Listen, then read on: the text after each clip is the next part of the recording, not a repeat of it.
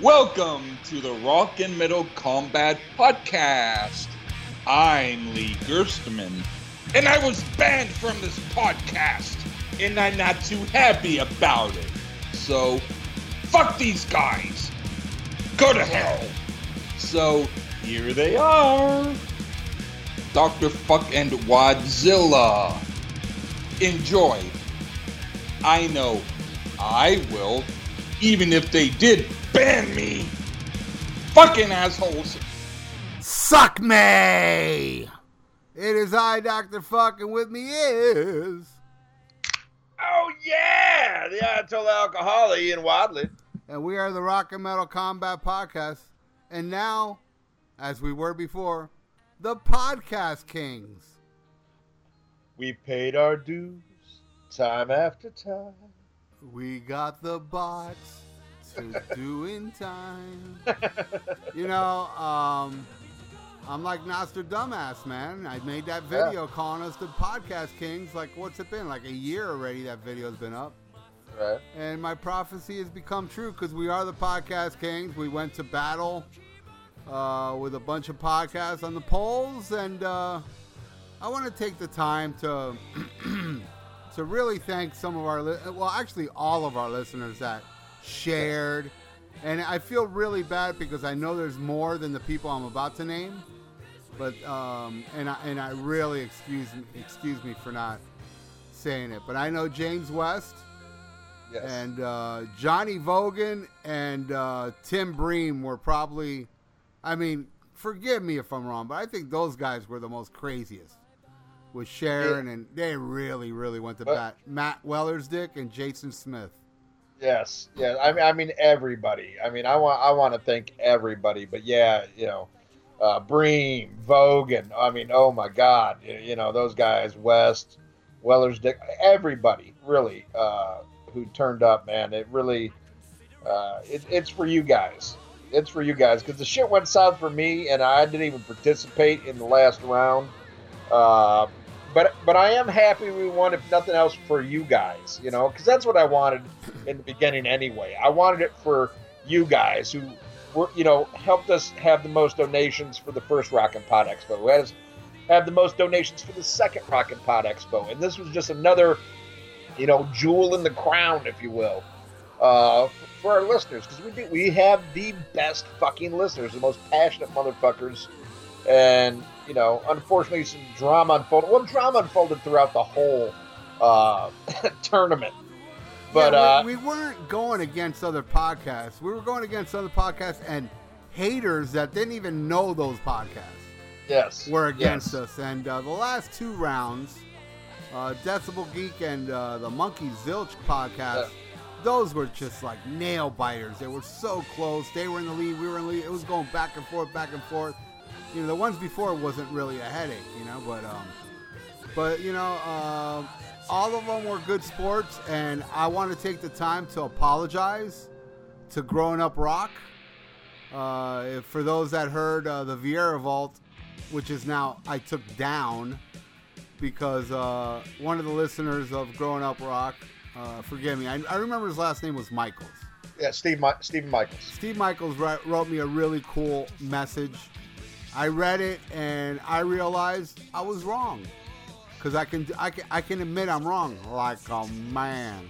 And I was wrong about them. What they wrote, you could take it either way, and I took it the wrong way. And but you know, I mean, for you know, and no disrespect to Vogan, Wellersdick, Tim Bream, Jason Smith, but who I really want to thank for helping us win. I mean, this person was extremely instrumental in making us win.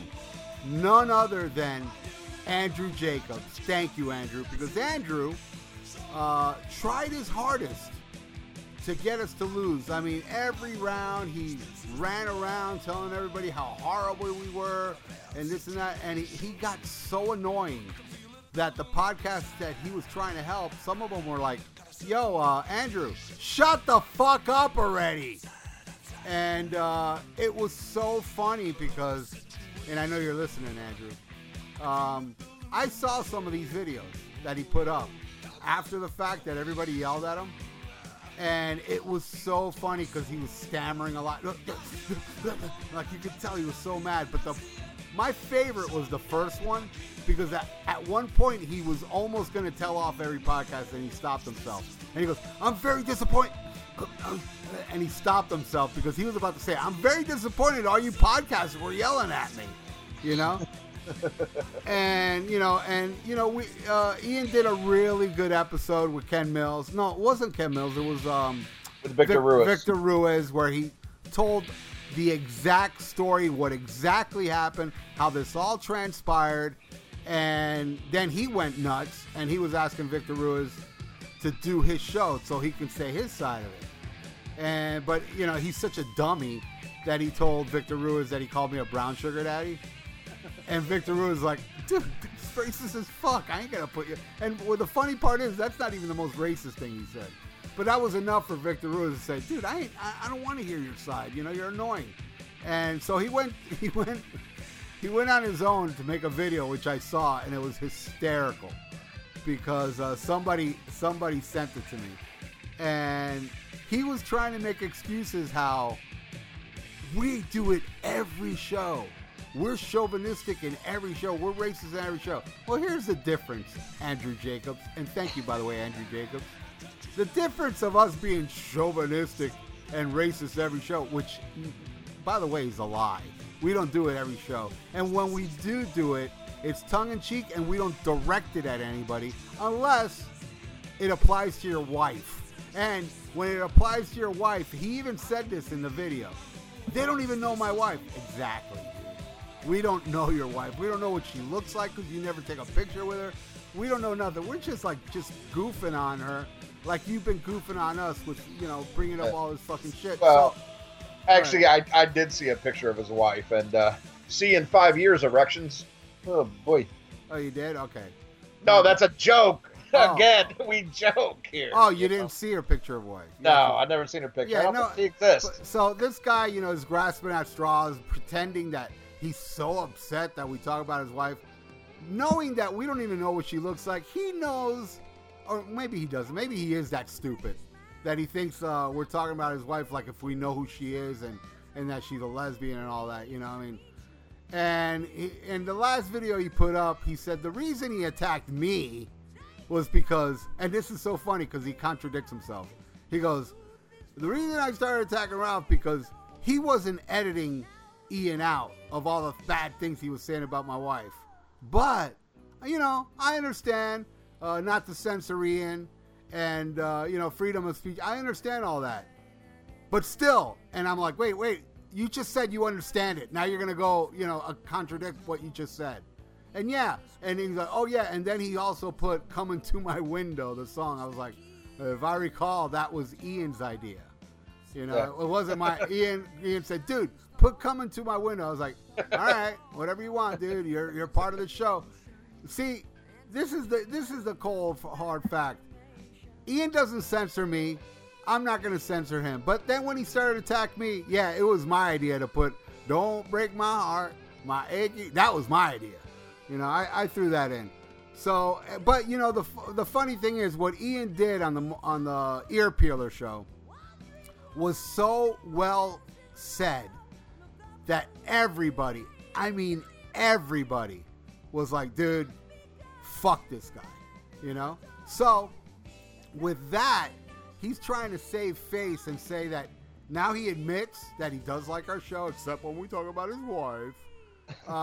And he says all this stuff, he keeps, even when the monkeys thing was going on, he's like, he wasn't even bashing us at that point. He goes, I'm just going to have to go to the monkeys because, I like the monkeys, Where before, it was just like, vote for these guys. Can you imagine the face of that idiot when we won over Decibel Geek and how bad he was feeling when we won the whole thing? That's when he realized, yo, Rock and Metal Combat Podcast listeners are much stronger than I thought. And now he realizes, it was our listeners that woke his ass up and humbled him. I'm done. I'm done with Andrew Jacobs. What you described me in his videos, we broke him.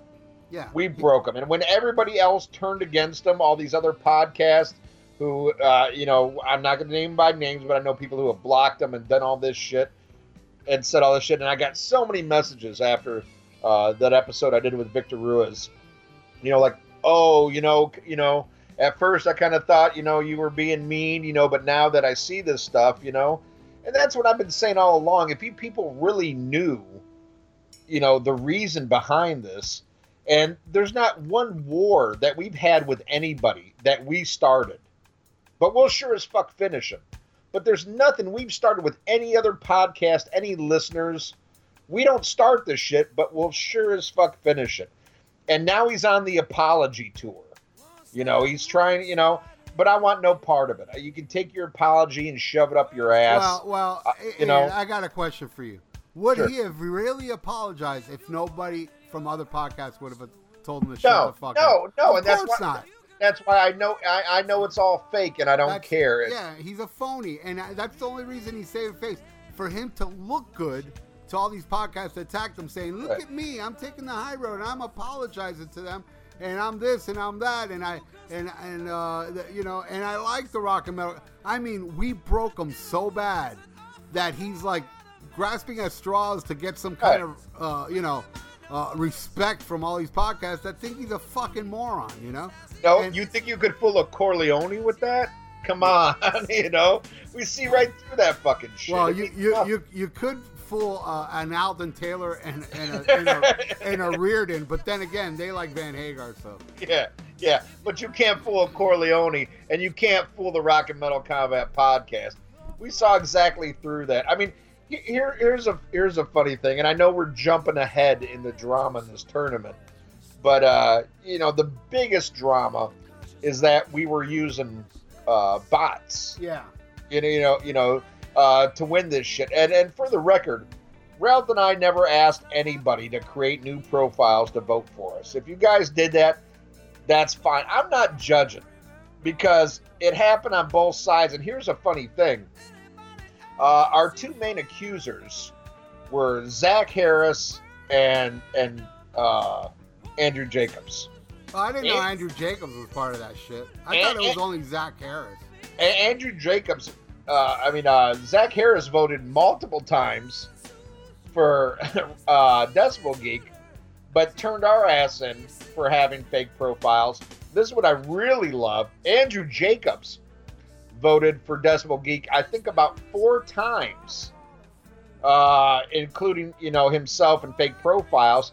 And he also used one of his own fake profiles to vote for us and then turned us in and said, look, that's a fake profile. And it was one of his. Wow. You can't make this up. Yeah, he has one. Like, he had one where he spells your name wrong.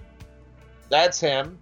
He had one he voted for was one where it's T.J. Reardon, which is Terrence, And he points that out. He goes, look, they're using bots, and it was him doing it.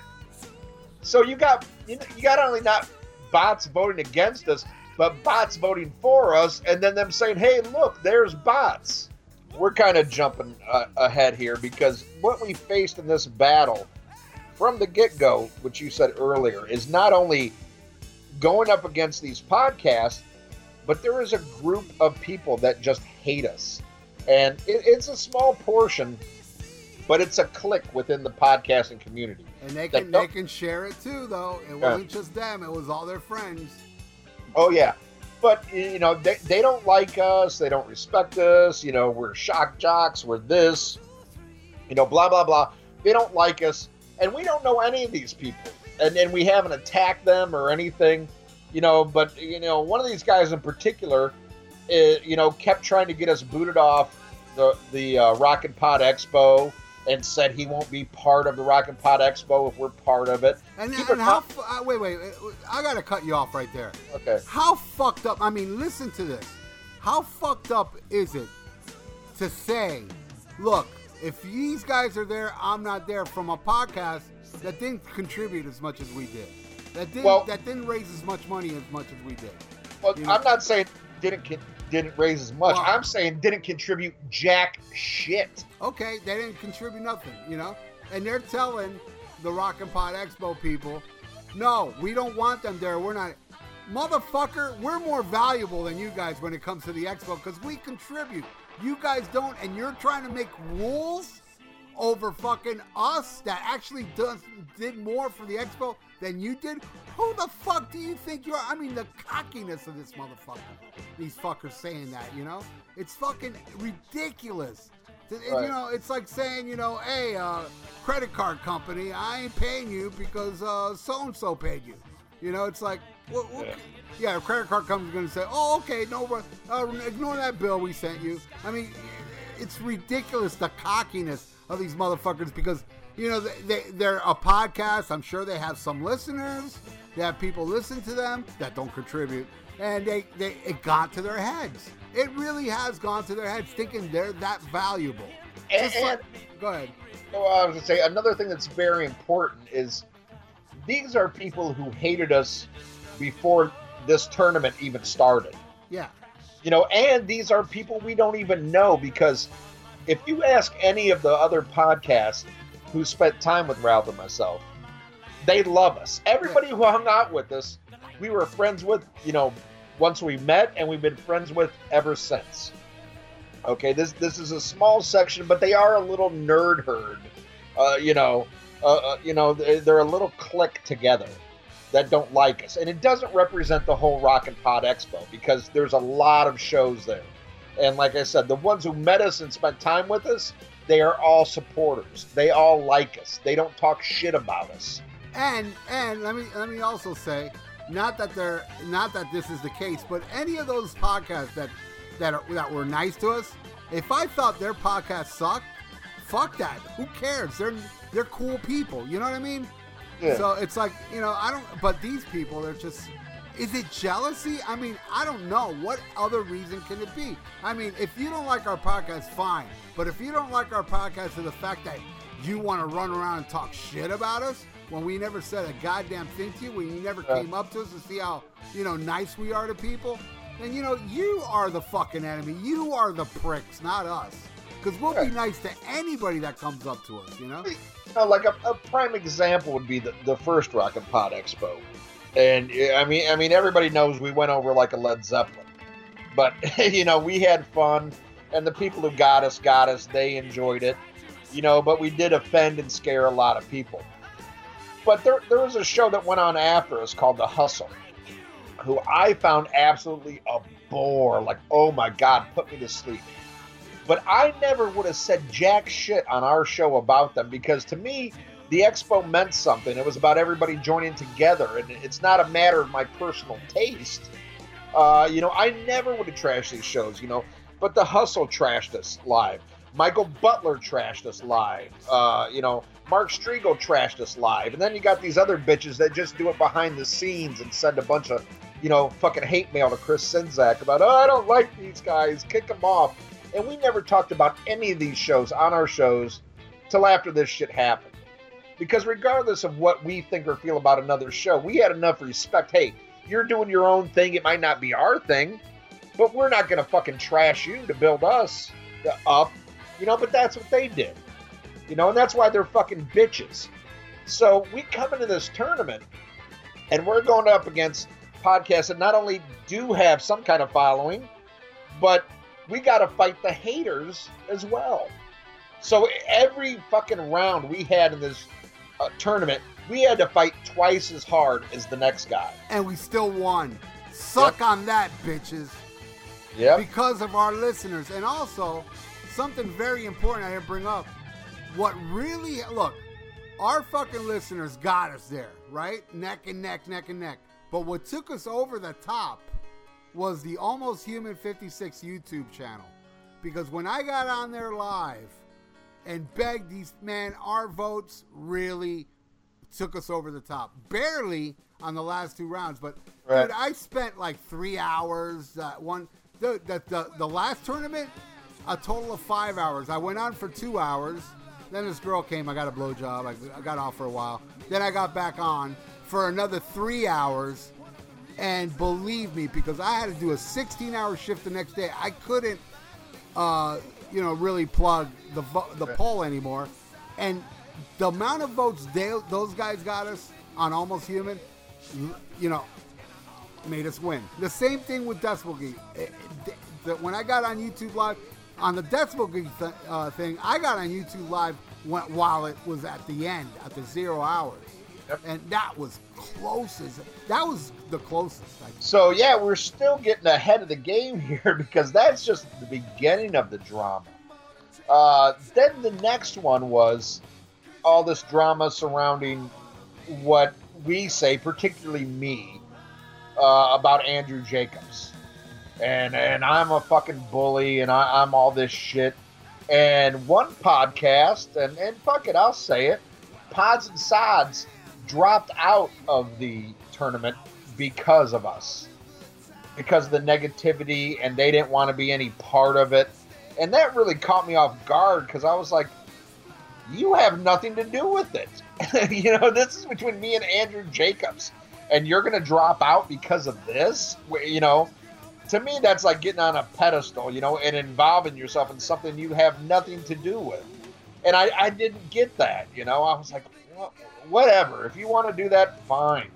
But that, to me, it's stupid. And that's trying to make yourself more important than you are because it had absolutely zero to do with Pods and Sods.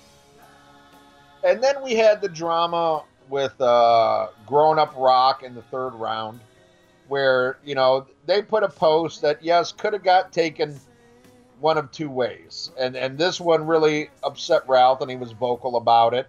And I thought it was kind of, I kind of saw it as like, hey, man, this could go either way, but it really pissed you off, and you were vocal about it. And there's people who got pissed about that. Yeah, but I'll tell you the good thing about that drama was all's forgiven. And they're, when the guy wrote me, he said they're a fairly new podcast. I felt bad. I was like, look, this is a fairly new podcast. Right. And I told him, dude, I'm taking down that Vieira Vault podcast because I don't want to piss on. You're a brand new podcast. You're building your shit. I'm not going to sit here and fucking have a war with you guys, especially after the nice message they got. But what's great about that war was we got one of the other podcasts to come out of the little fucking weasel hole to let them know we didn't like us. And that was, what was the name of it? Was it in Podcast Rock City, I think? Yeah, Podcast Rock City. Now, this is one where, again, where Ralph and I, we are united, but, we have different views and opinions, but we're still, together. Where this guy, Jody. Yeah, Jody. Jody from Podcast Rock City. Now, yeah. I heard through the grapevine that Jody uses his girlfriend's Facebook. He doesn't have his own. They have one, but a lot of times when you see him post under Amber, it's really Jody. Well, they said something real derogatory against us, and we've never said anything bad about Podcast Rock City. Never heard of them. Never heard of them. Well, I knew of them. And I had talked to him at the first expo briefly. But this shit came out of nowhere, and I wrote the guy like, hey, fuck you, motherfucker, saying this shit about us. Now, he came back to me and Ralph. He came back to both of us because Ralph had already made a video about him.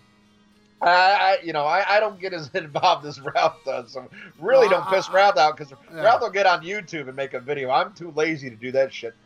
But anyway, so I wrote him, hey, fuck you. Who are you? Blah, blah, blah. And he wrote me back, basically said, hey, fuck you. I didn't say that. It was my old lady. Which is a lie, but whatever. Yeah, well, I said this. I was trying to be the bigger man. I said, hey, look, if that was your old lady, then I apologize.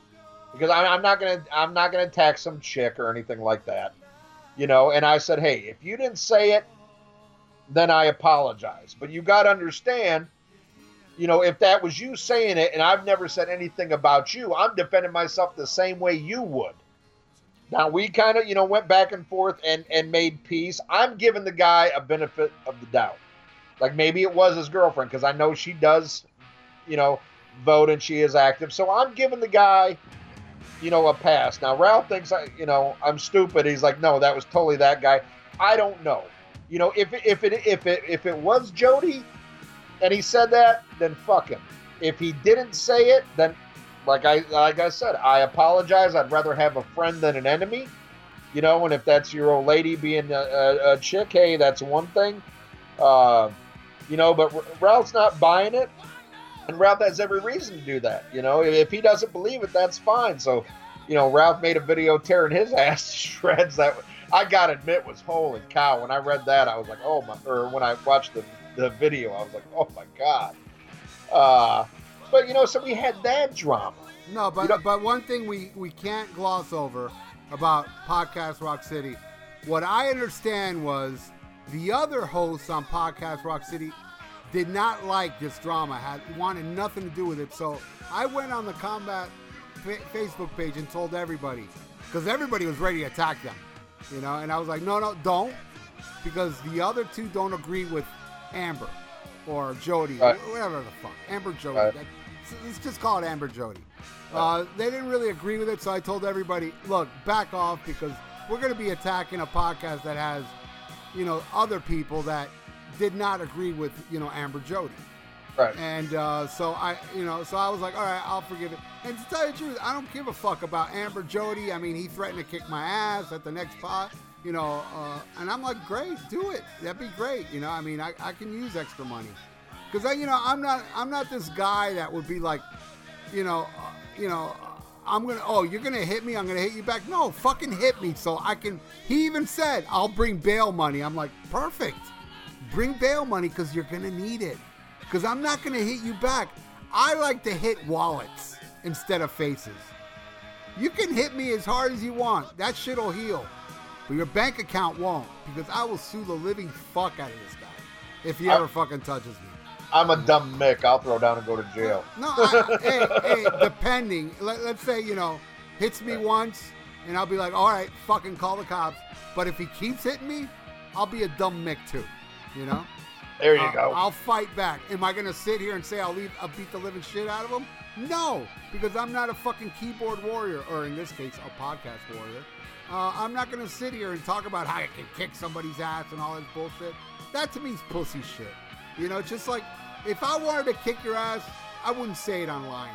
I really wouldn't. I'd be like, oh yeah, motherfucker, okay, all right, fine. And when I see you, and if it's really, really pisses me off, I'll kick your ass. Or I'll at least try. I'm not this fucking, you know, macho man that can say I can kick people's asses. No. All I can say is I've been in a lot of fights, you know, especially, you know, when I used to go to school, they used to bus students there, and part of the ritual of when I first went to junior high was if you didn't fight, you were going to lose your lunch money for the rest of your tenure in that school. So I learned how to fight there. I can defend myself. Can I beat people's asses? Yeah. Can I lose fights? Yeah. I've been on both sides. But I'm not going to sit here and say I can beat this Jody Ashley's ass, you know, whatever the fuck. But I'm more than welcome for him to come up to me and punch me. I mean, I would love it, because I like money, you know? I really like money, just like, you know, their podcast is all about a band that loves money. I will Gene and Paul his ass. I will make him my Vinnie Vincent. Let me put it that way, you know? I'll fucking take him to court and I will fucking bleed him dry if that motherfucker, because let me tell you something, it will be filmed. And I will have proof. Trust me on this. But you know? if you think this is the end, to quote Onyx, but wait, it gets worse. Not only do we have this shit, and then we kind of, you know, we go to the next round, we get over the drama with Growing Up Rock, we get over the fucking Andrew Jacobs drama. Then we go up against our best friends in podcasting, Decibel Geek. Yeah, that was sad, kind of. Who we love. We love these guys. You know, and we're having a great competition, man. It's still, I think it had the most votes over any round in the whole tournament. It did, yeah. And it was super close, man. Yeah, and that just shows you how much love is between these shows and how passionate both shows' fan bases are. So that's one of those, man, if we would have lost to, I mean, we fought tooth and nail, but if we would have lost to Decibel Geek, ain't no shame in that, man. Nope. Decibel Geek been around longer than us. Decibel Geek is bigger than us. They are our friends. We love them. Would have been no shame. But, that being said, what happened was, it was so neck and neck. And Chris and I, are such good friends. We're messaging each other through the day. Like, at one point, he's like, well, you guys got this, and not much more we can do. And then they'd come back, and I'd say, well, you guys got this. Not much more I can do. All friendly and shit. But then there's this asshole, Zach Harris. Yeah. Who can I, before you go into that, let me give you the origins of this twat. Okay. This guy came to my attention because he wrote me on the YouTube page. You must have not added him. Something happened. He probably said he loved Sammy Hagar, so I didn't fucking add him. So you didn't add him. So he wrote me on a message or on a comment on one of the videos saying, hey, man, I was not accepted into your Facebook page, and I listened to you guys. And me being an idiot, not knowing how this guy is, I was like, well, okay, he's part of my, YouTube page. So, all right, dude, give me your name, send an invite, and I'll add you. So I did. Now, before he pulled off, I already started not to like, and you too. We both talked about this guy beforehand, before the whole pod thing going. This guy's kind of like a little fucking drama bitch. He's always like causing little havocs and starting with people and doing, just doing these little things. And, I hate Night Demon because they treated me bad. It's like, well, no wonder you're an asshole. Why wouldn't they, I mean, I had Night Demon stay at my house. I mean, those guys were super fucking cool. There's no way this guy can actually tell me. And I love how when he tried to debate me over Night Demon, he put up a video of the singer of Night Demon's side project, which is kind of like a, Frank Sinatra type shit. I didn't really like it. I didn't know about it either. So I clicked on the video, I watched it, and I saw it was that guy. And he was expecting me to say, oh, that shit sucks. And then he would have said, that's the guy from Night Demon. But no, he didn't get me because I actually watched the video and I go, oh man, no, I like him more Night Demon than this shit. Never replied. And there were other little things like, if Andrew Jacobs, if you have all this information on Andrew Jacobs being a racist, where's the proof, basically? Where's the proof? You say you have proof. Who the fuck are you? You're like new to this page and you're giving us instructions. So I threw him one little proof and he's like, oh man, I'm going to smear this everywhere, which he didn't, liar. And I said, and I told him right there, I go, that's enough. I'm not sending you anything else. That's enough. You already agreed he's a racist by this little thing I sent you. That's good enough for you. And so, Ian, this is the best. Well, go ahead, Ian, and let me take over after you block him. Right. Well, prior to me blocking him, I got messages from multiple people on the Rock and Metal Combat Facebook page saying this guy's a troll. Yeah. Get rid of him. Get rid of him. I got it too. And the thing is, we dealt with so much bullshit in this tournament. The last thing we needed is one guy that was going to start another campaign like Andrew Jacobs. Vote against him. Vote against him. I'm like, I don't need this drama. But as soon as this tournament's over, this asshole's gone. Because he was constantly starting shit. And he voted against us in every round. Look at that. Okay. Now, here's one thing. I had a lot of friends of ours that voted against us in the Decibel Geek round. And I held no ill will, because you know what? Decibel Geek's been around longer than us. These are people who have been friends with Chris Czynszak longer than they've known me. And they've been friends with Aaron Camaro. I did not hold that against anybody. They are our friends. But this asshole, no matter what the show, he voted against us, and I called him out on it. And he said, well, I just vote for whatever podcast I listen to most. And I'm like, well, for a guy that listens to all these other shows most, you sure are on this page every fucking day now. Yeah. And he found a way to weasel himself into every conversation. And everyone was combative with the people on the page. I mean, he was just a shit stirrer. And a lot of us thought he was a fake profile at first because he used the same picture that Justin Childers uses, the Peter North picture. But I've also heard from multiple people that, no, this is a real guy. Apparently he plays drums in some band in Kentucky. He was at the Rockin' Pod, by the way, and I'll go into that later. Okay. But so apparently he's a real guy, but apparently he's a real fucking prick too. Yeah. So he was just there to start shit. He wasn't there to be part of what we do, become part of this awesome fucking family that we are. You know, he was just there to start shit. But still, I was like, you know what? I'm gonna wait till it's over, and then I'm gonna boot his ass.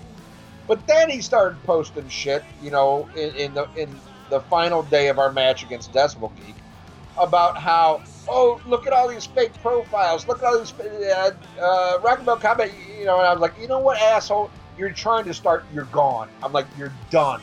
You're fucking out of here. And well, actually, I didn't even say that, but this is me talking to myself. This is me, you know, I drink to stop the voices. You know, I'm just like, you are fucking gone. I deleted them. I was like, it ain't worth it. So what if we got another hater? You know what? We're gonna rise to the occasion. And I booted his ass. And then he came crying to you, right, Rob? Well, he left a comment on one of my videos asking for votes. Or maybe, I was asking for votes saying, I can't believe you I didn't even know you blocked him yet, you know? Right. I can't believe you deleted me. Blah, blah, blah. Fake profile. Bling, bling, bling, bling. And then I replied saying, number one, idiot, I didn't block you. It was Ian. Number two, you're running around saying shit that you know. Or, you know, I didn't say you know, but now I know he knew. That other podcasts were doing the same thing. And something that a lot of people need to realize, I say about 80 to 90% of the people that voted for every podcast in this whole tournament doesn't listen to that podcast, including ours. I mean, I asked family members, I asked everybody, just like every podcast was. You know, but you know, and then we went back and forth a little bit. So I do the ultimate troll move, and this troll move worked perfectly because I know Clint Eastwood is listening too, because Clint Eastwood is a profile that goes on every single channel I got, trolling me, and I always ignored this troll constantly until one day I said, you know what, let me fuck with this troll. So I did, and then we went back and forth, and then the final thing he wrote was kind of like a novel, and I just deleted it saying, what was that you said? Type that all again. Maybe it won't vanish next time. Clint Eastwood has never showed his face ever again because I must have pissed him off. I did it to this guy too. You know, I told him, you know, other podcasts. So then he wrote, I don't even know what the fuck he wrote. I don't think it was a novel, but it was pretty long. Whatever it was, I didn't read a word of it. I just had it ready. I go, when he replies, I'm just going to delete it and do the same thing. Never heard from him again. And by the way, his name on YouTube is Zach Attack, but when he was complaining he was being, banned and all that shit, he actually made a new YouTube channel and used that to attack me. Because I went on the channel and everything. It was brand new. So, so Zach Attack is still, well, actually both of them. By the way, Zach, you're still on my YouTube page. Feel free to comment on anything because it just takes me a second to block you. So go ahead, and I guarantee you I'm going to delete it and not read a word and then block you, you know, because I don't, and I'm that way with anybody that fucks with me on YouTube. If you're going to be a fucking idiot, just starting shit with me with stupid things like, oh, look at this guy in his mother's basement, which I get a lot, by the way. And there's no basements in Florida, and I haven't lived with my mom since the 80s. So I just block people, and it's fun. To me, it's really fun when people make that effort to fuck with me, and I just block them. It's a beautiful thing about YouTube, because I am the owner of that domain. You know, you come to me, starting with me on my page. Here's Zach, and this is the cold truth. Zach, you came to me. You came to the Rock and Metal Combat Podcast.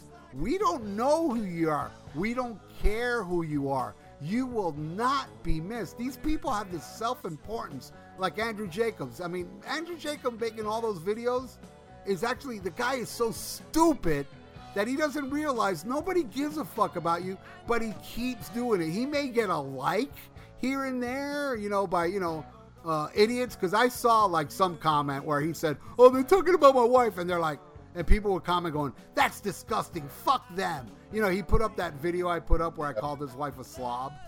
Oh, that's fucked up. Without hearing our side, you know, it's like, oh, I guess, you know, it's bad to be, you know, calling a guy's wife a slob, but it's not bad to be a fucking racist chauvinist pig. But they don't know the full thing because they're not friends with him. They don't see what he really posts. All they know is he promotes their shit. Well, buddy, we don't need you to promote our shit. And that's why I started this shit in the first place, because if that's how you are on Facebook, I don't want you being associated with our show. And the thing is, here's the bottom line, and this is something not even Andrew Jacobs can. I mean, he'll try to avoid, but it's science. By you promoting anything doesn't work, dude, because you are a nobody.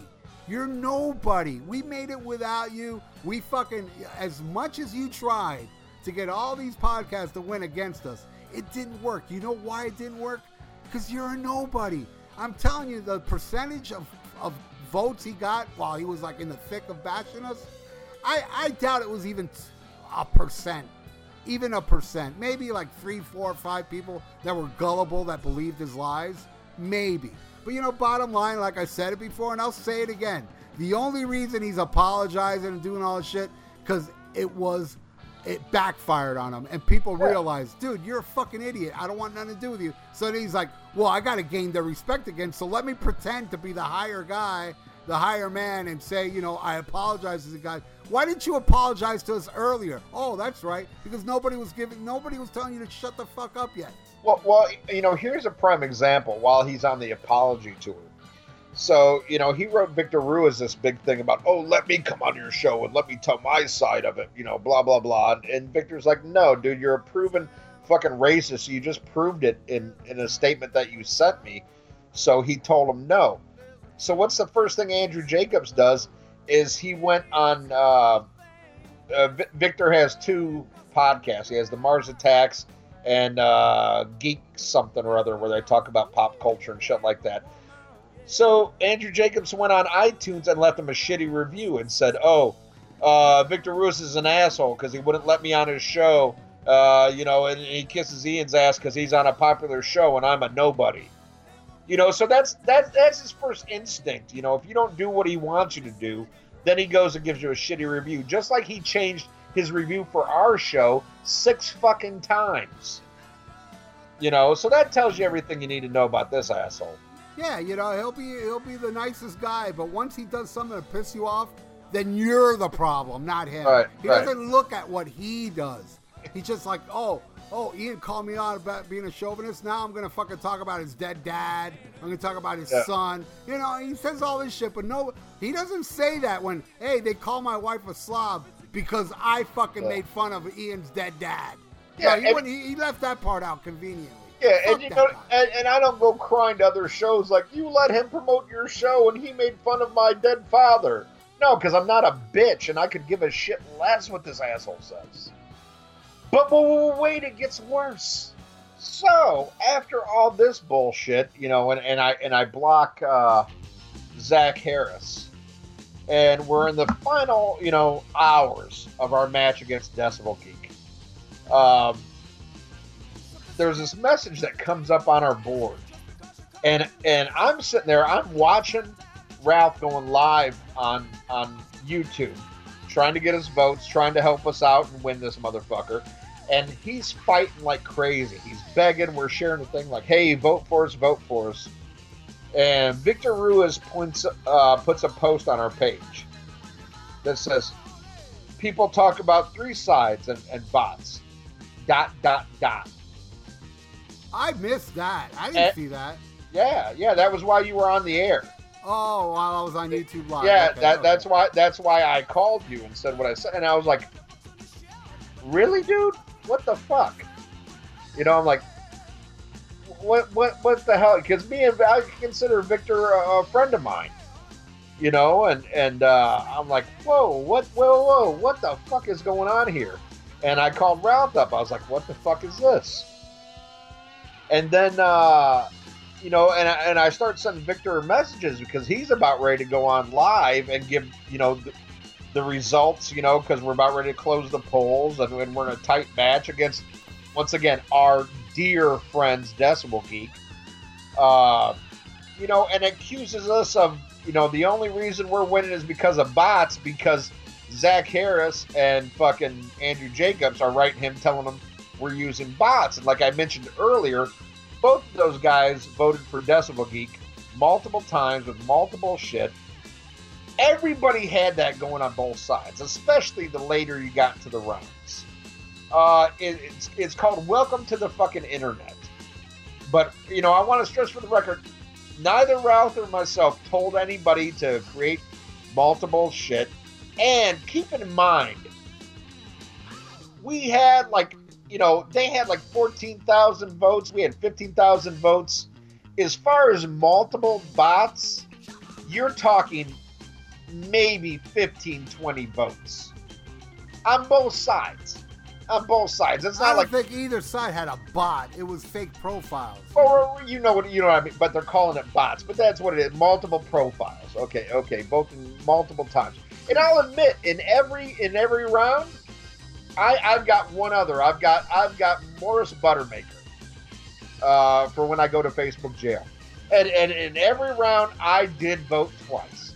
Because I knew we're going up against not only a podcast, but we're going up against the haters. Because I looked in the first 3 rounds, it was 95% the same people voting against us every time.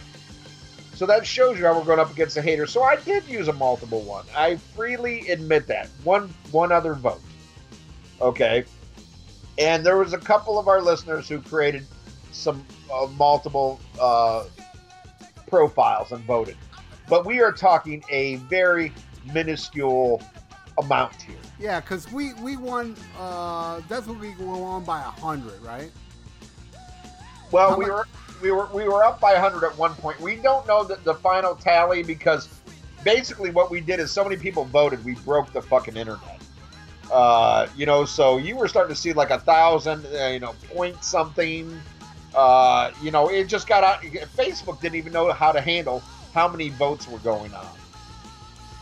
And you couldn't see a clear number like you could when it was under 1,000. But in the end, we ended up winning. But we ended up winning because we fought tooth and nail and tried to get the most people to vote. Now, here's the thing. Keep this in mind. When it got to this stage of voting, it went above and beyond your audience. Because here's another thing to keep in mind. All of these shows, probably about 10% of our listeners voted. Look at all the people on the page. I look at all the people who download our show every week. A very small percentage voted in this shit. Maybe they don't live on Facebook like a lot of us, or maybe they just don't give a shit. But it's a very small percentage of the actual listeners. Every show went somewhere and called in and said, hey, will you vote for my show? Will you vote for my show? Whether they listened or not.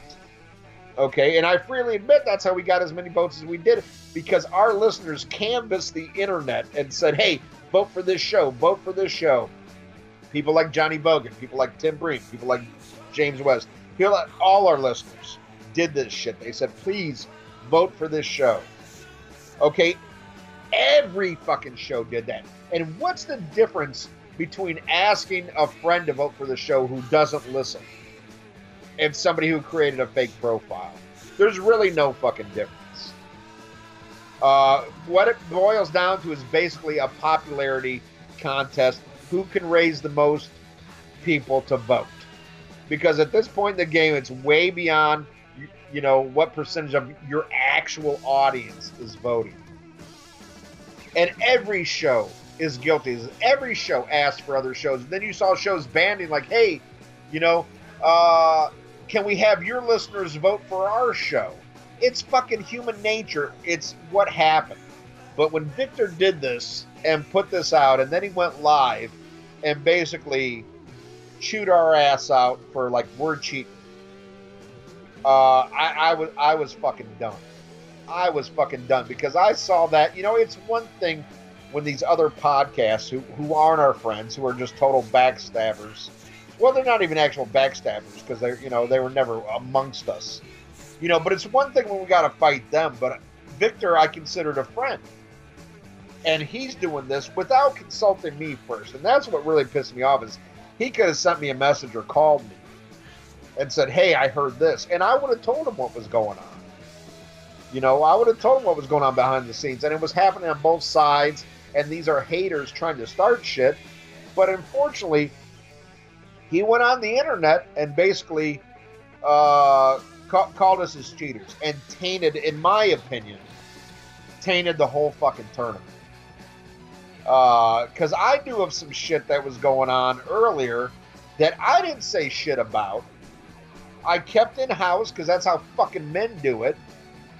And I said, you know what? Okay, well, now Rock and Metal Combat Podcast is just going to have to work that much harder. And that's how we did it. Grassroots. You know, it wasn't fucking cheating. We went out there and we begged him to get the most votes just like every other show did. Every fucking other show did. But the fact that we got called out, and once again, the Rock and Metal Combat Podcast got disrespected, treated like shit when we raised the most money, when we don't talk shit about any other show until you attack us, was treated with zero fucking respect. At that point, I gave up all I was like, take this tournament and shove it up your ass, because now it means absolutely zero to me. And I felt horrible about all of our listeners who worked so hard to get that, but I just felt like we were so disrespected that this title means nothing to me now. Because you already came out and said we're cheaters, there's going to be an asterisk next to it. And people who maybe don't know a lot, the same with Andrew Jacobs, all these people came up to me later after I did that Victor Ruiz episode, like, oh, I didn't know it was like this. Yeah, there's a lot of people out there who don't know what's really going on. And I saw a guy comment, and it was, I think he's from Podcast Rock City. And he said, he goes, man, I hate the fucking monkeys. And I was going to vote for Rock and Metal Combat Podcast, but if all their fucking votes are cheaters, then maybe I need to vote for the monkeys. And that just turned my, and nothing against that guy, because if that's all I knew, I would probably be the same way. You know, like, oh God, these guys are cheap. It doesn't matter. Like I've said before, you can build a million bridges, but you suck one cock, you're a fucking cocksucker. You know, so I knew no matter what we did after that point, the haters are going to fucking win. See, they just cheated. It doesn't mean anything because they cheated. Doesn't matter that every other show did the same fucking thing and their fans did the same fucking thing, but we get called out on it. And that's what I had a major fucking problem with. And Ralph was with me at first. He's like, yeah, fuck this. Yeah, I and thank God, because we would have lost. Fuck them. We don't need them. We would have lost if I joined you, dude. But we would have lost. But you know what? You change your mind, and I hold nothing against that. And I told you that from the start. And all of the voters, I was like, you know what? Me personally, I took it a little bit harder because I consider Victor a friend, and I really saw it as like not only a fuck you to our audience and to us, but it's like you've just made this whole tournament. You know, you have tainted it by coming out and saying this. When if you could have talked to me, if this wouldn't have got brought out, you know, it probably would have ended in a lot better light. And it wasn't fucking cheating. We didn't fucking cheat.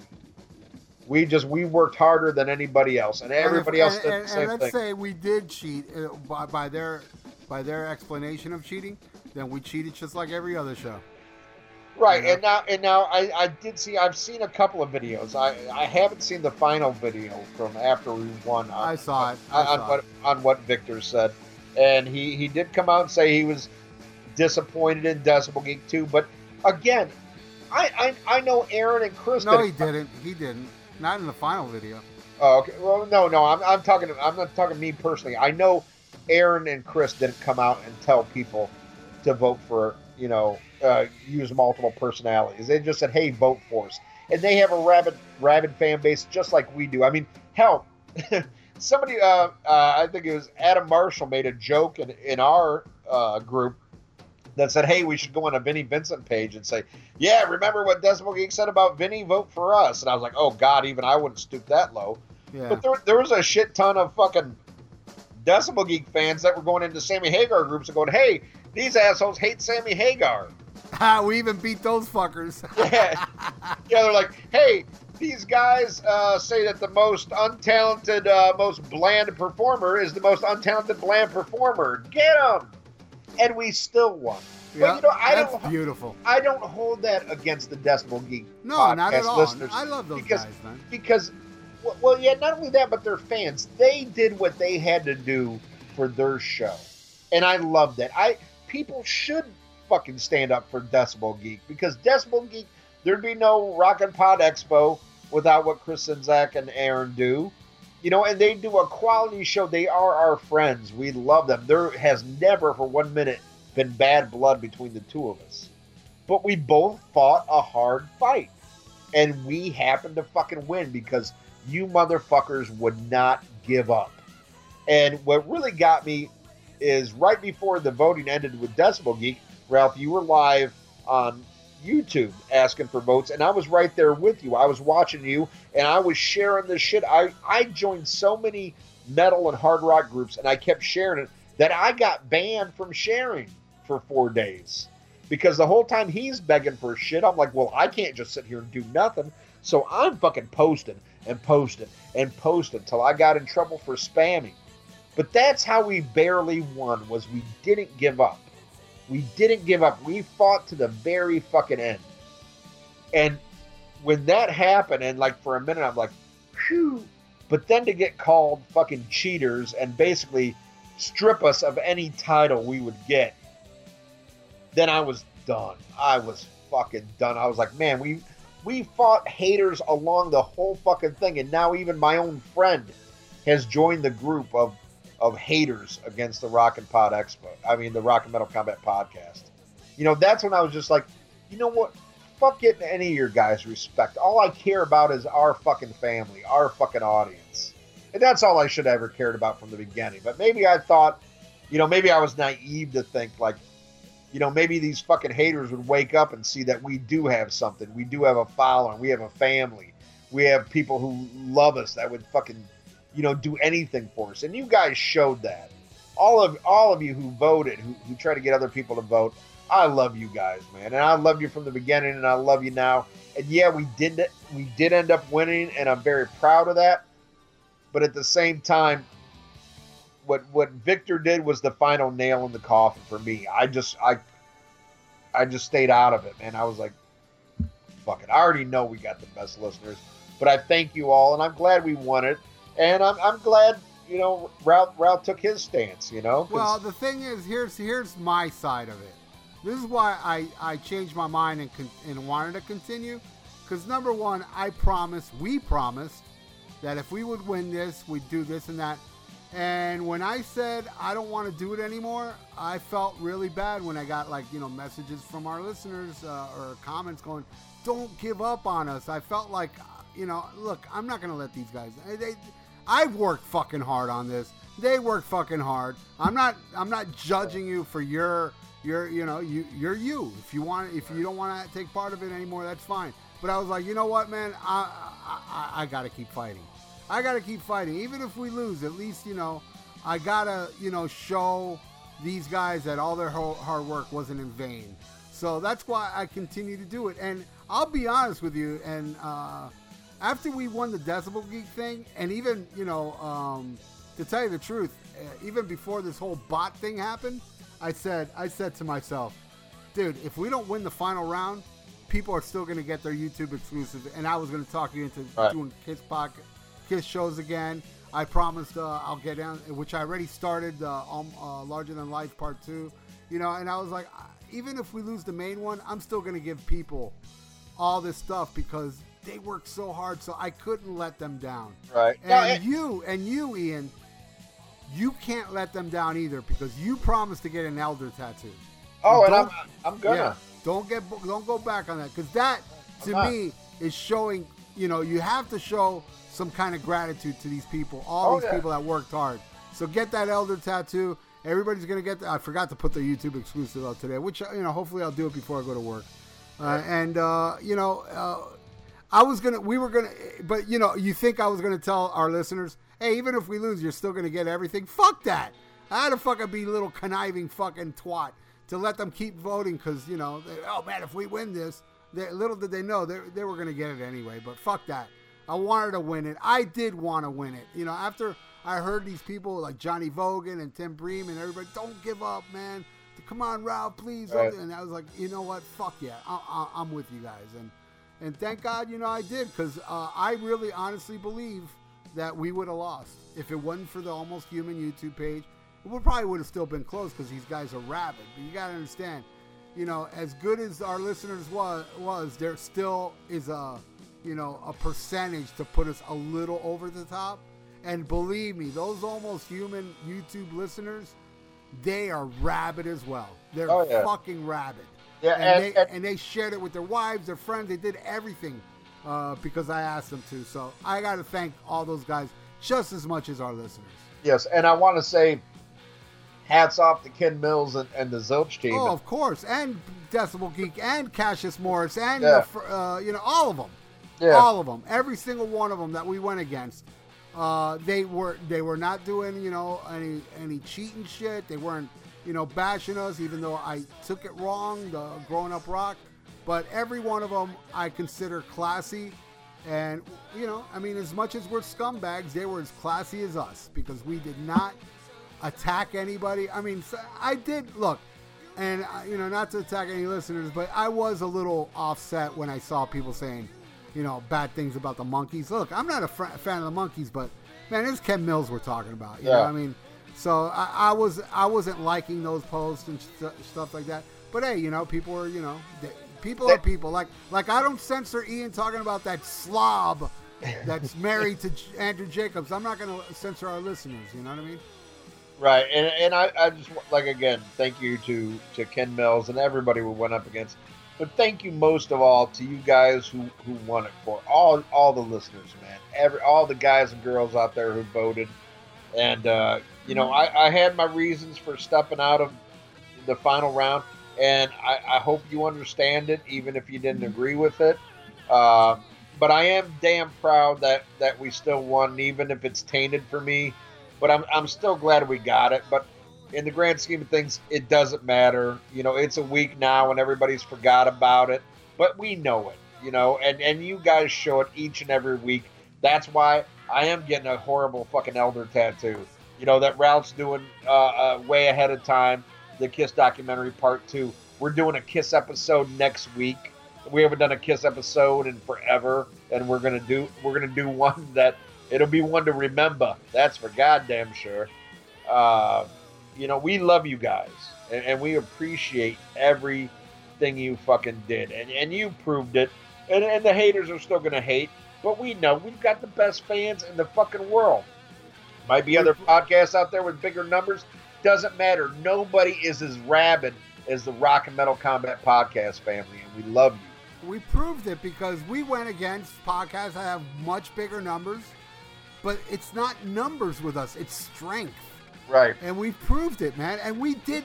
Look, we won the final battle with Ian Wadley, the guy that got us so many fucking votes to get us there. Yeah.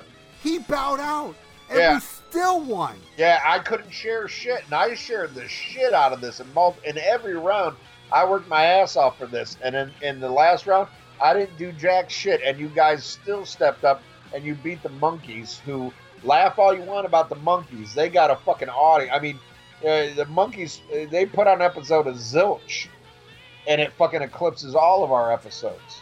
So what's that tell you about our fan base? Exactly. To me, that means more than numbers, man. Yeah. The rabidness, it's like, it's just like, how, consider us the Van Halen fair warning of podcasts. Yes. There's a lot of 1984 and 5150s out there, but we're fair warning. We didn't sell as much, but we're more effective than 5150. Yep. Thank you. Yep. And we thank you all, and again, I know it ended on a sour note, and what Victor did pissed me off. But you know what? I'm not going to go on attack on Victor. He did what he did. You notice I haven't said a word, and right. I could, but whatever. Me and Victor aren't really talking right now. But I'm not going to attack the guy. I think he made a mistake. I think he knows he made a mistake. But I know what he was trying to do, and I got to tell you.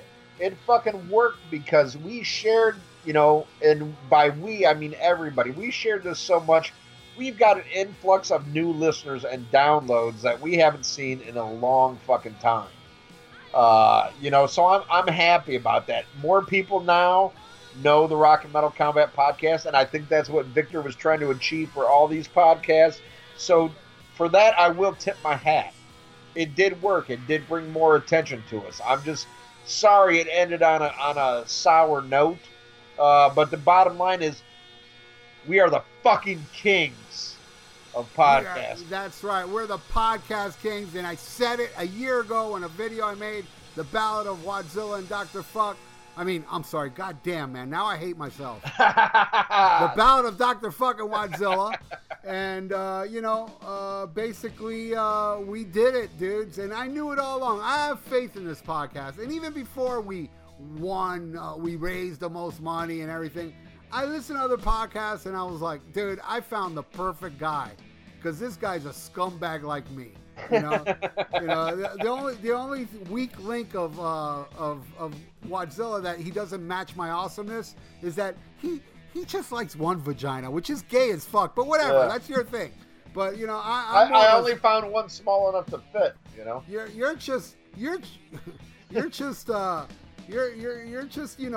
What you are is you're brutal and you get all the attention of being the scumbag and everything. But all you are is verbal, dude. Action speaks louder than words. You should have seen what I did last week. It involved, well, I shouldn't even say that.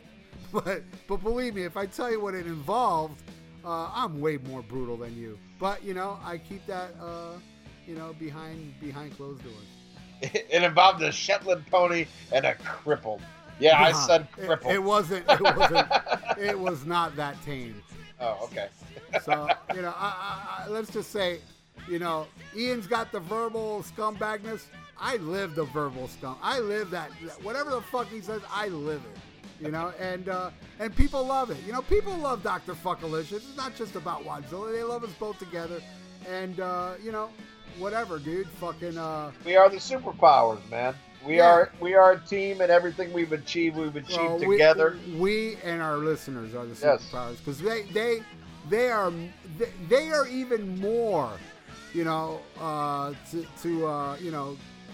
responsible for us winning than we are. I mean, I know I think what I did was I pushed this over the edge, but dude, with all the things I did, we would have never won if they didn't raise all those fucking votes. Right. So I can put it over the edge. So they're just as responsible as the Almost Human YouTube page. And I want to see all you motherfuckers next year at the fucking Rock and Pod Expo 3, because it's going to be even bigger. And I want to give a hats off to Chris Czynszak, who never bows to all the pressure he gets. Oh yeah, of course. No, we always like solid as it is when it comes to Chris. He works his ass off. But no, Chris Czynszak takes a lot of shit just for being our friends, and it's a crock of shit that these other podcasts put that on him. But Chris, and he stands up for us though. Yes, he's like, you know what, man? Yeah. You may hate these guys, but I know these guys, and we don't give him no grief. We don't tell him what to do. No, he said actually we're one of the easier podcasts to deal with, and to Chris's credit, it has way more to do with than just the money that we raise. It's about friendship, and Chris has always had our back. Aaron's got our back. Aaron always invites us to his place each year. We always have a great time there. They are fucking family. So support it by coming back. Come to the Rock and Pod Expo 3. It's going to be even bigger and better. It's going to be the return of Ralph and I on stage. It's going to be insane. So show up and show all these other fucking podcasts. Already we tripled, the audience members that showed up for the first one with the second one. Let's see even more of you beautiful motherfuckers at the third one, man. And let your voice be heard. Let it be known that you are part of the Rock and Metal Combat Podcast. Let's fucking take this shit to the next level. That's right. And you lick your ass too. Yeah, that's true. That's true. Because I'm used to only licking one ass. I would like to try another. Ian is not afraid of E. coli. No. No, I drink Rolling Rock. Yeah, that cures it. All right. Well, with that being said, Tommy Sanfilippo paid a lot of money to hear this review, and we're gonna do it. That's right. One of my favorites from my favorite all-time band, Black Sabbath Sabotage. Let's go. It is time now to review the 1976 album Black Sabbath Sabotage. Yeah. 1975. Yes, sir. I was testing you. Okay, bye. And who do we have with us? Ian. Oh my God. My God, Cox. We have a real queen with us today. Greg Barnes has come back. How about that? You. All right. Yee. Yeah, girl. Hello. Take that cock out of your mouth. Oh, God. It's making my throat bleed. I'm sorry. Oh. It's veiny. Oh. I love my big veiny cocks. Yes, and thank you to Tommy Sanfilippo. We are all together to review Black Sabbath Sabotage. And, Thank you, Tommy. One of my favorite albums of all time. Hell yeah. From my favorite band of all time. Well, there you go. All right. Well, Greg, since you're our special guest, why don't you talk to us about how you found this album, or have you found it? Yes, I have. Just to make a very long story very short, because I know we got some stuff to talk about.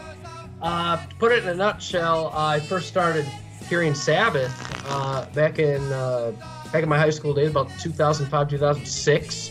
Various songs, some Ozzy stuff. But to be honest, it wasn't until way later, after that, I'd say in the last 4 or 5 years, where I really started to seriously collect Sabbath albums. Because up to that point, I just listened to songs. I borrowed CDs from friends, acquaintances, and I started listening to certain podcasts and talk about certain bands and certain genres. And as somebody who, by my own mission is not a metalhead, I found it very interesting. So after getting sucked into all this new music, to my ears, I'm like, you know what, I'm going to check out certain bands. One of those bands was Black Sabbath. And so I started purchasing the records, the studio albums. And I first heard Sabotage a few years ago and, read the backstory about it. I love Wikipedia. I need to learn stuff, and I like to cite my sources and, make sure I check those sources to make sure I'm not getting faulty info. But yeah, I can't wait to talk about this album, and I can't wait to talk about, Sabbath in general, because I have not talked about it, in over a year, ever since I was let go from Ironcast due to certain things going on behind the scenes. So I can't wait to talk about some heavy metal music. You were let go of a podcast that, is no longer? That's weird. Yeah, I mean, that's the truth. I mean, I was so stupid, but, they didn't like the direction I was taking them in. They didn't like all the pretty colors and the flags and some of the artists I had, planned to, promote on the show, and they just said, fuck it, and they took off. I was going to say, when did you first hear this masterpiece? Well, I came into this album very late. I bought, the first album I purchased was We Sold Our Souls for Rock and Roll, and the only song on that album from Sabotage is Am I Going Insane Radio. And at the time, I was a little kid, and I was like, wow, this ain't a really good song. What do I think about it now? Wait till we get to the song. But it did not help me to buy the album. I kind of avoided the album because I was thinking, I don't think I want to buy this album with Bill Ward in red funky pants and this song. That's all I knew about the album, so I avoided it. I bought Never Say Die when it was brand new. That was the first one I bought. Black Sabbath was brand new. I believe Master Reality, the first one, and Sabbath Bloody Sabbath, and Volume 4. I bought those all. I know Technical Ecstasy was the last one I bought, but I did buy Sabotage in the 80s. Found it for cheap. That's the only reason I bought it. Because I really didn't think it was going to be a good album. I was judging it by the album cover and that song. And yeah, I'll never forget being in my little room when I lived with my parents and putting the needle on and actually ripped my head off. This album is heavy as balls, and what a stupid idea to represent this album on the greatest hits with Am I Going Insane Radio. And as we stand, it is my second favorite Black Sabbath album. And I just did a poll on the Eternal Idols YouTube page, which you should subscribe to, where I asked people to vote for the favorite Black Sabbath album, and everybody voted their favorite being Volume 4 and their second favorite Sabotage, just like me. So it's very loved by Black Sabbath freaks, and it's fucking awesome, and I can't wait to get into it. How about you, Ian? Well, I first got this one, I would say, probably around 89.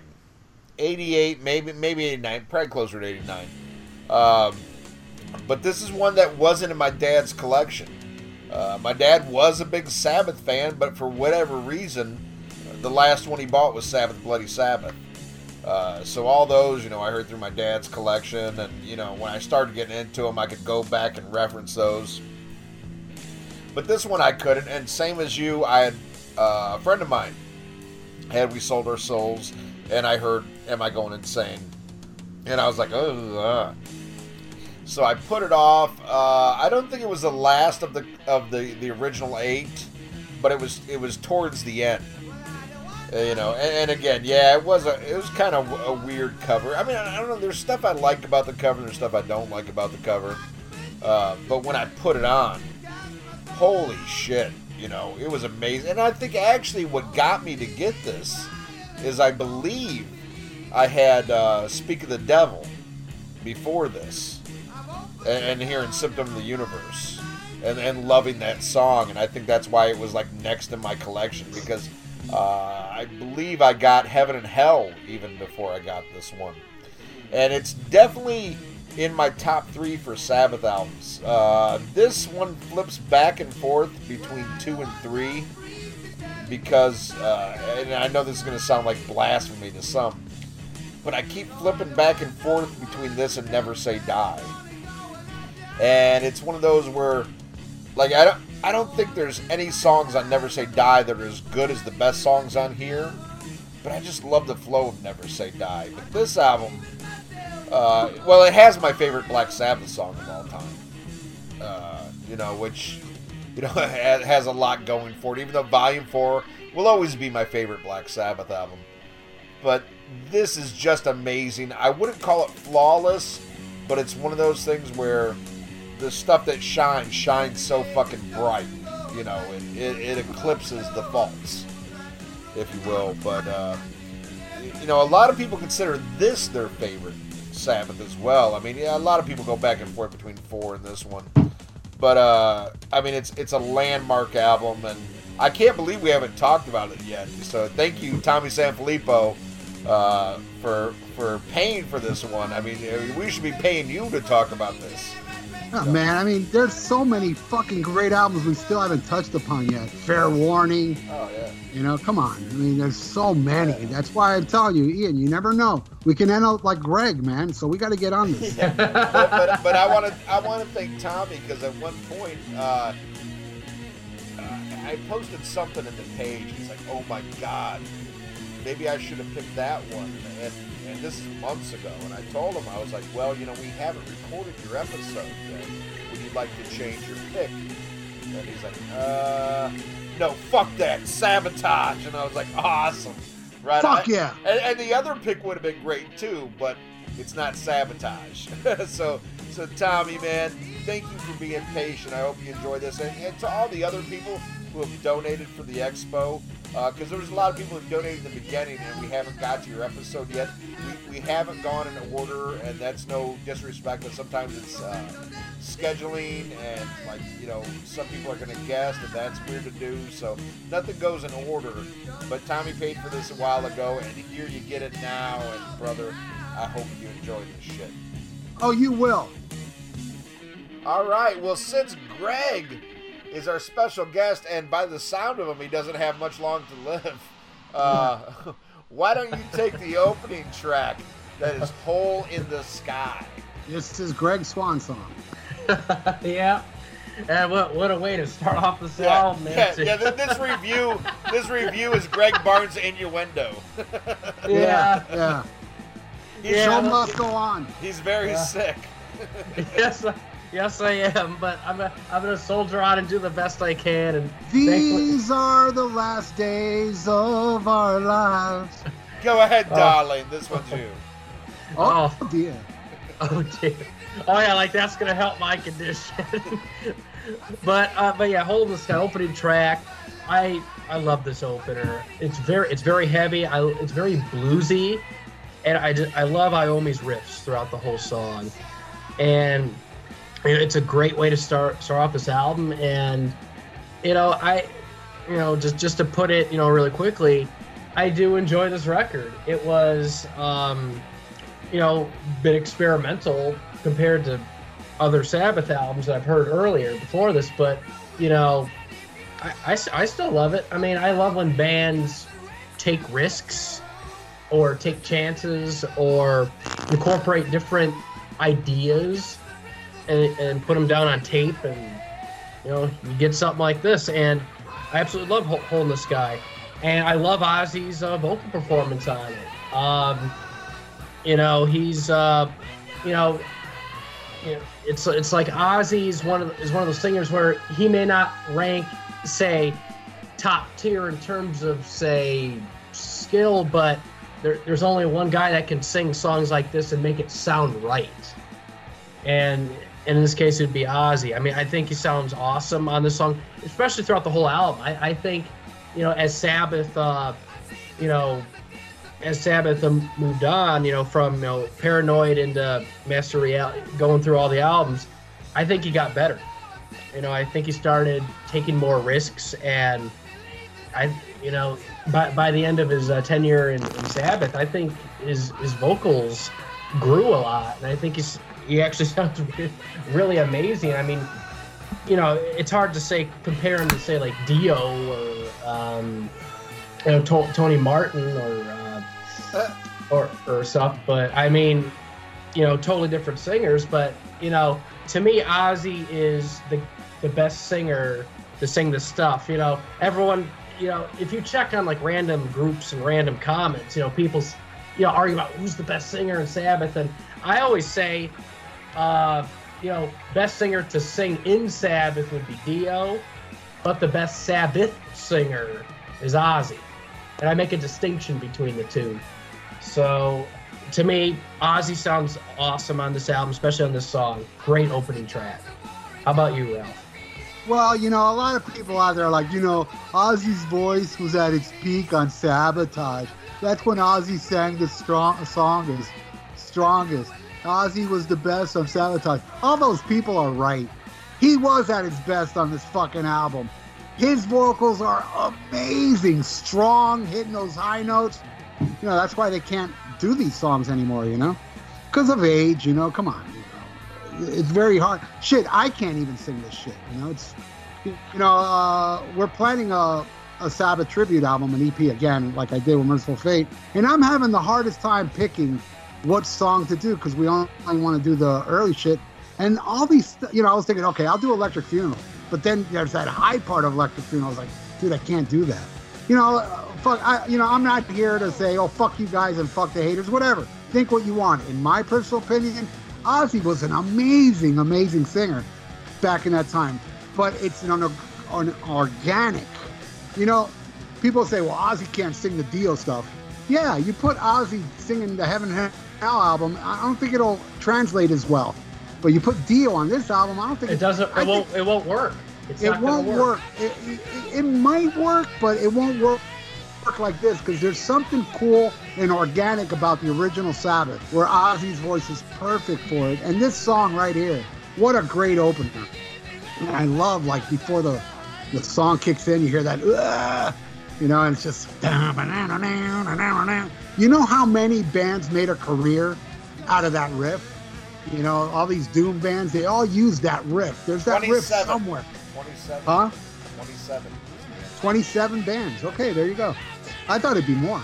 But, man, what a great song. A very prolific song of that. He doesn't believe there's any future in cars. That became true. We're all like George Jetson today. And, oh, man, what can I say more about the song? It's just so fucking heavy. It really sets the mood for the album. and it really it you know, from I would say from Volume 4, Sabbath Bloody Sabbath, this song right here is like the most straightforward shit they've done since, like, I don't know, Sweet Leaf. You know, it's like very straightforward. You know, no, it doesn't really, you know, go venture off anywhere. It's just a fucking hitting you over the head song. It's a very bluesy, riff-dominated heavy metal track, and I love that. Yeah, with the great fucking vocals and everybody, you know. Of course, you can see why Sabbath is Sabbath, because listen to Bill Ward on that song and every song on this album. I mean, there's something so special about all four together. You take one person out of this band, it's not Black Sabbath. You take Tony, Geezer, Ozzy, or Bill out of this band, it's not Black Sabbath. Case in point, every album after Never Say Die does not sound like this band. Classic Sabbath. It doesn't. None. They all sound like different bands. Nothing against them. I pretty much love all those albums. But I just don't love it as much as this stuff, man. Amazing song. Love Hole in the Sky. What do you think, Ian? Oh, not only do I love this, but this is the best opening track of any Sabbath album. I believe. This just comes in like right off the bat. Yeah, and then it kicks in. Fucking amazing. And yeah, you got, you know, piggybacking on what you guys said, the best vocal performance from Ozzy. And Ozzy is very distinctive. You know, I link Ozzy with like David Lee Roth. You know, everybody likes to slam these guys. Oh, they're not classically trained singers. Hey, you can add Paul Di'Anno to that list too. Yeah, another great one to bring up. You know, but it has this certain charm that fits the music. And you're absolutely right when you brought up, you know, like if Dio was to do this, it's not like it would sound bad. And I mean, this is no disrespect to the late, great Ronnie James Dio that is tattooed on my arm. But it wouldn't have the same power that it does with Ozzy. The same way you can't replace Paul Di'Anno. Look how great Bruce Dickinson is. Amazing. When you hear him do Paul Di'Anno, it's Light in the Loafers. The same way when you hear Dio do it, it's Light in the Loafers. It doesn't have that same effect. Because there's something about Ozzy as a lead. This is where he belongs. This is the music he should sing, and nobody can do it the same way. You can't replace David Lee Roth. You can't replace Paul Di'Anno. You can go in a different direction and create something new, but you can't recreate what it was, because that voice is just as important as every other aspect of the band. I mean, just heavy as fuck. And they decided to go back in a heavier direction. They experimented so much with Sabbath Bloody Sabbath, and you know, yeah, it was great. It was awesome. But by the time this comes along, you have all the drama with their former producer and manager, Patrick Mahian, or whatever the fuck his name is. Magoo. Yeah, Magoo. Mr. Magoo. Hey, me boy. But so they have this anger, you know, and this angst going behind, and it's like more stripped down, but also pissed off as ever, if not even more. And it's a goddamn shame that this was actually the beginning of the decline for Black Sabbath as far as record sales and stuff. It started to go downhill with this one. This album didn't go gold until 1996. And, you know, that's fucking sad, but a prime example. And I wish I would have asked my dad while he was still alive, you know, like, well, why didn't you buy Sabotage? You know, like, why'd you have all the other ones and then you didn't get Sabotage? You know, I have no idea. You know, was it poorly promoted? Did he just change in taste? What happened? You know, how can you have all these other ones and not get Sabotage? You know, or did some chick steal that record out of your collection? But I think he told me that Sabbath Bloody Sabbath was the last one that he bought. But, man, this just, I don't know, and I wish I would have listened to it even earlier. I think I would appreciate it even more, because by the time I heard this, I was already exposed to heavier music, like Metallica and stuff like that. But, I mean, this, for its time, it's particularly a track we're going to get into later, which is Proto Thrash. I mean, this is like the heaviest of the heavy, even for Black Sabbath. This is by far their heaviest album.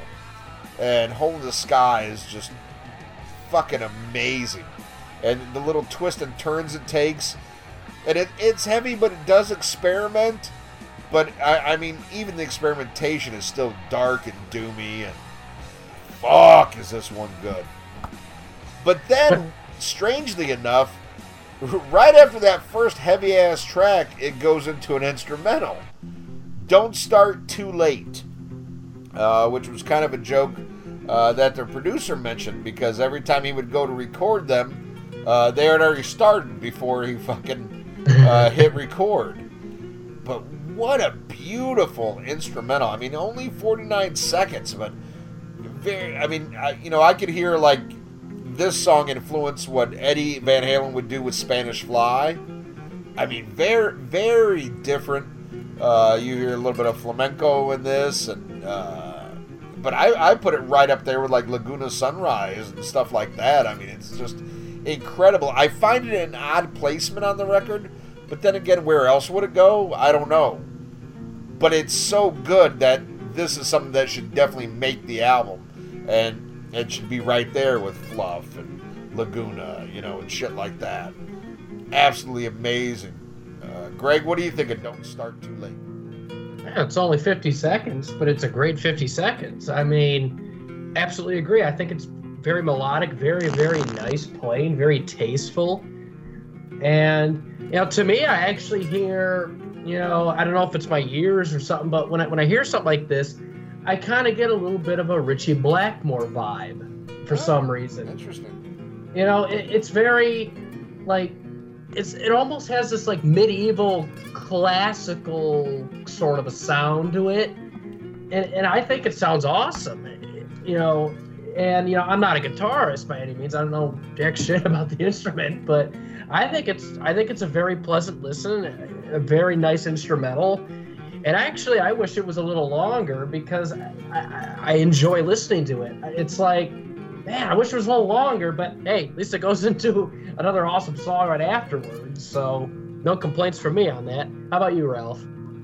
Yeah, what Ian said earlier, that's exactly how I felt. It was like, man, it's an odd placement on the album, and it's also an odd, how it just blends into the album. It's like this song is, of course, the band didn't stop Hole in the Sky like that.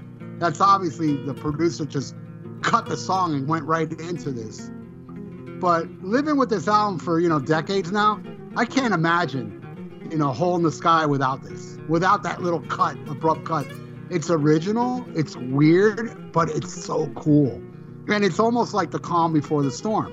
It's like you got this big storm, blah, blah, blah. Then boom, it gets into something like this, and then goes into the next one. And yes, I love it. I just love every single time Tony picks up an acoustic and puts it on a Sabbath album. Like what he did at the very end of Heaven and Hell. Scarlet Pimpernel on fucking Eternal Idols is God. And of course, Laguna Sunrise and Fluff. And it's great. My only complaint, it would have been nice if it was a full song, that it would have went somewhere. But I'm not complaining. I think it was, it serves its purpose and it's beautiful. And I love how, this one doesn't, just cut off. It has like a little ding, but then it goes into what many consider the birth of thrash. Now, you know me, I'm the biggest Black Sabbath fan in the world, and I'd be one to say, yeah. But you know what? I'd have to say probably Stone Cold Crazy by Queen, maybe the first thrash song. But this one's the second one, But a lot. But you don't really think of Queen and even heavy metal, So that's why Black Sabbath gets more. This song, Symptom of the Universe, with that crushing opening riff that's so proto-thrash and insane. And wow. And Ozzy's vocals are even more powerful on this song than Hole in the Sky. I mean, he is screaming his fucking ass off in the the changes.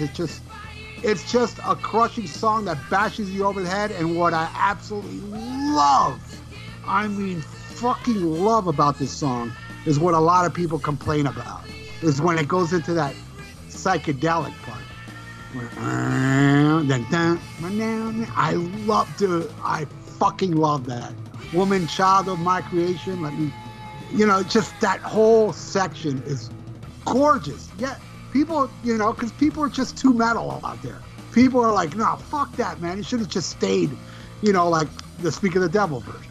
Should have stayed fucking heavy.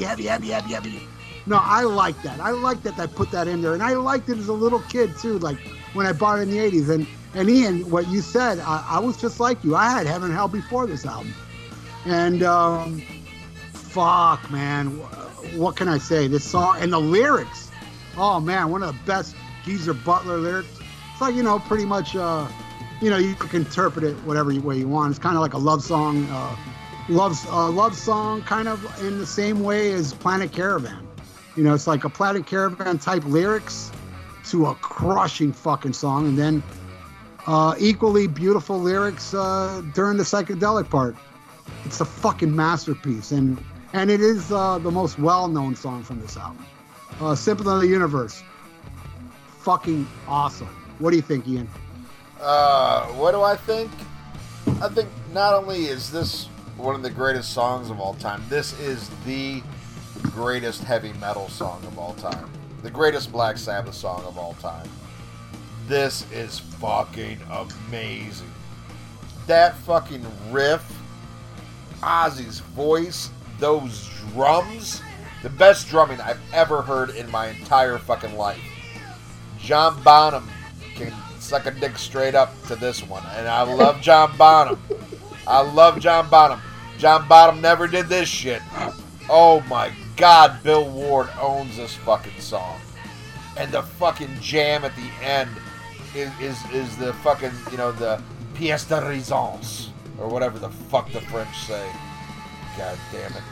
It fucking perfect, flawless, one of the greatest songs of all time. Jesus Christ, is this good. I mean seriously. The drumming on this, put up any fucking Stuart Copeland, put up any Neil Peart, put up any John Bonham. I challenge you to tell me anything with a straight look on your face. Tell me anything is better than what Bill Ward did on this fucking song. And then to have the fucking John Forsythe to change it at the fucking end and to go into that jam that just comes out of fucking like the heaviest thing you've ever heard. And go into something that you might hear at a fucking Grateful Dead concert. It's fucking amazing. A perfect fucking song. I can't think of any other metal band that has a song that matches Symptom of the Universe. I think the end section actually benefits it too, to do something like, kind of like, a yin and yang thing. Oh yeah. Oh yeah. This makes fucking Stargazer a fucking Tool Gazer. I'm telling you, this.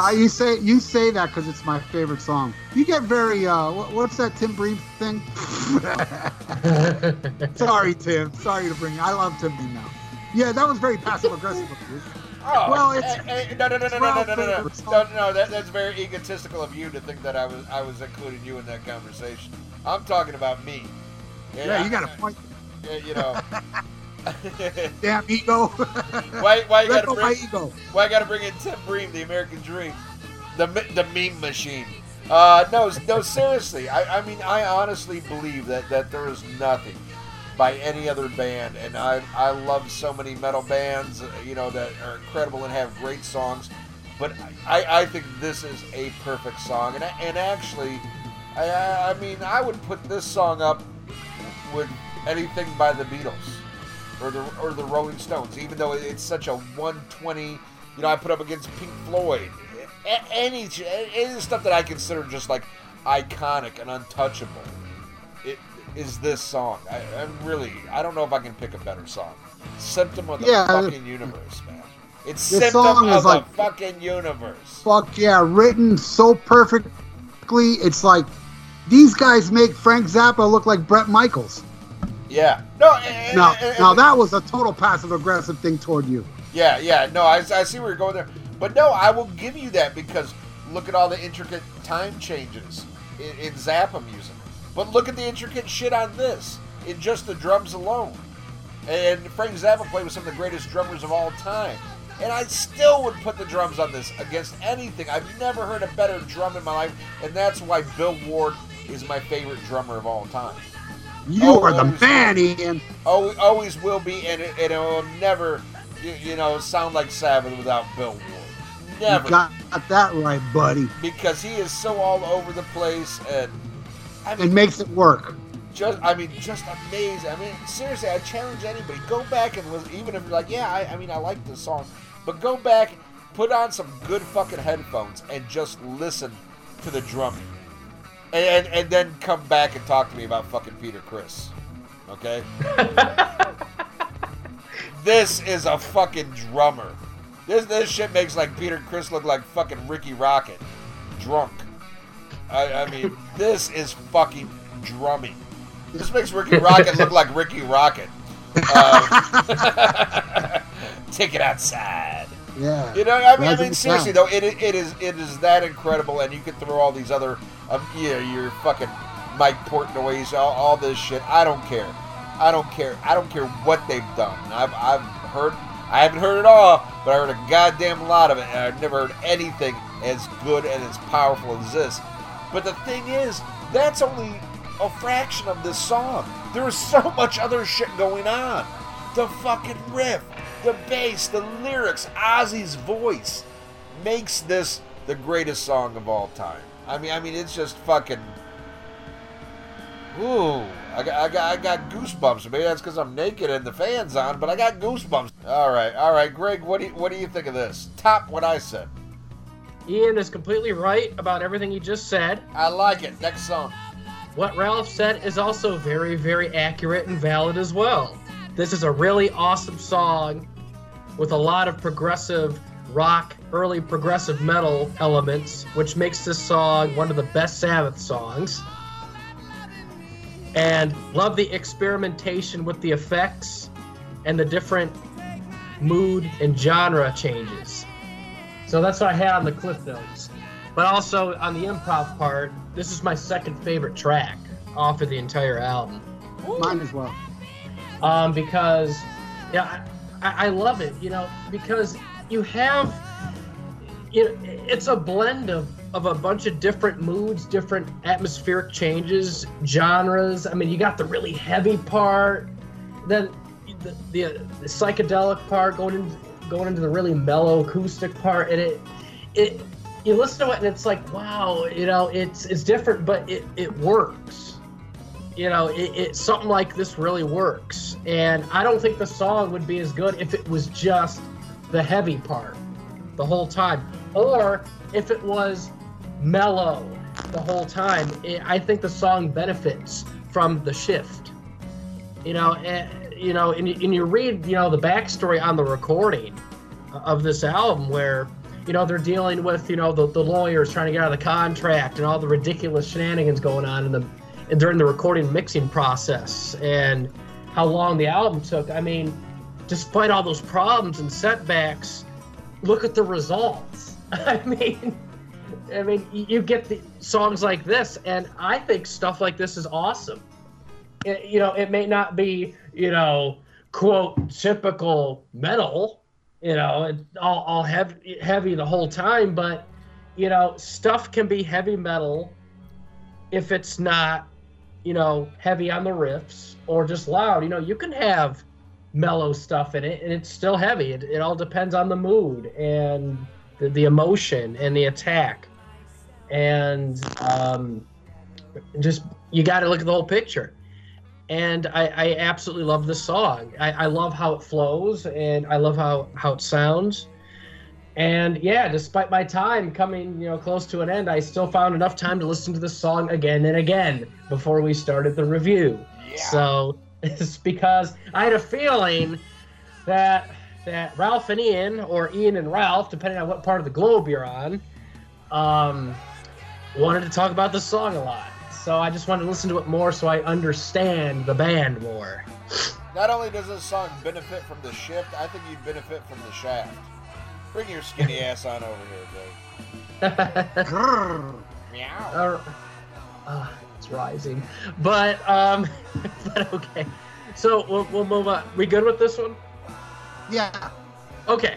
So we're going on to the fourth track, and it starts off all nice and haunting. I really love that sound. It's very, it's very dark, very emotional, and the Ozzy effects in the back are really cool. When I was first hearing the song, I was actually a little confused because it's a different shift in the mood, a different shift in the atmosphere, and I really love Ozzy's vocals on this because as you guys said earlier, he has a very distinctive voice, and it's like I don't see any of the other Sabbath singers as great as they are or were pulling off something like this, because it's all about how you interpret the song, and to me it's like only Ozzy could do that intro and make it sound like that. So it's very unique. I really love it, and it's an awesome song. It's by far the longest song on the album, almost 10 minutes, and it's just there's so much going on. I mean, you talk about Symptom of the Universe being crazy and a lot going on.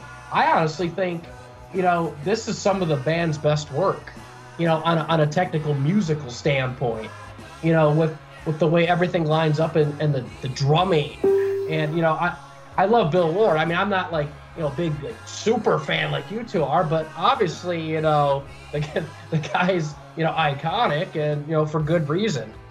So I mean, I completely understand why he's held in high regard on these Sabbath records, and I totally love this song. Third favorite off the album, and it's awesome. The thing that gets me is I've seen comments on YouTube because I wanted to kind of read what people were thinking about this album because it was all experimental, different, everything. People were like not liking the song because it didn't sound like Sabbath, which to me didn't make sense. But then again, I'm not as experienced with the band as you two are, so I don't know, maybe you two can chime in on that, but I absolutely love the song for what it is, a progressive metal masterpiece that only the original Sabbath can do, and totally dig it. How about you, Ian? Oh, man. Yeah, this is a fucking masterpiece. The longest song on the album, and might be their longest song, period. I could be wrong on that, but I think I'm right. Well, if you're not counting covers, yes, it is. I believe The Warning is longer than this. Okay.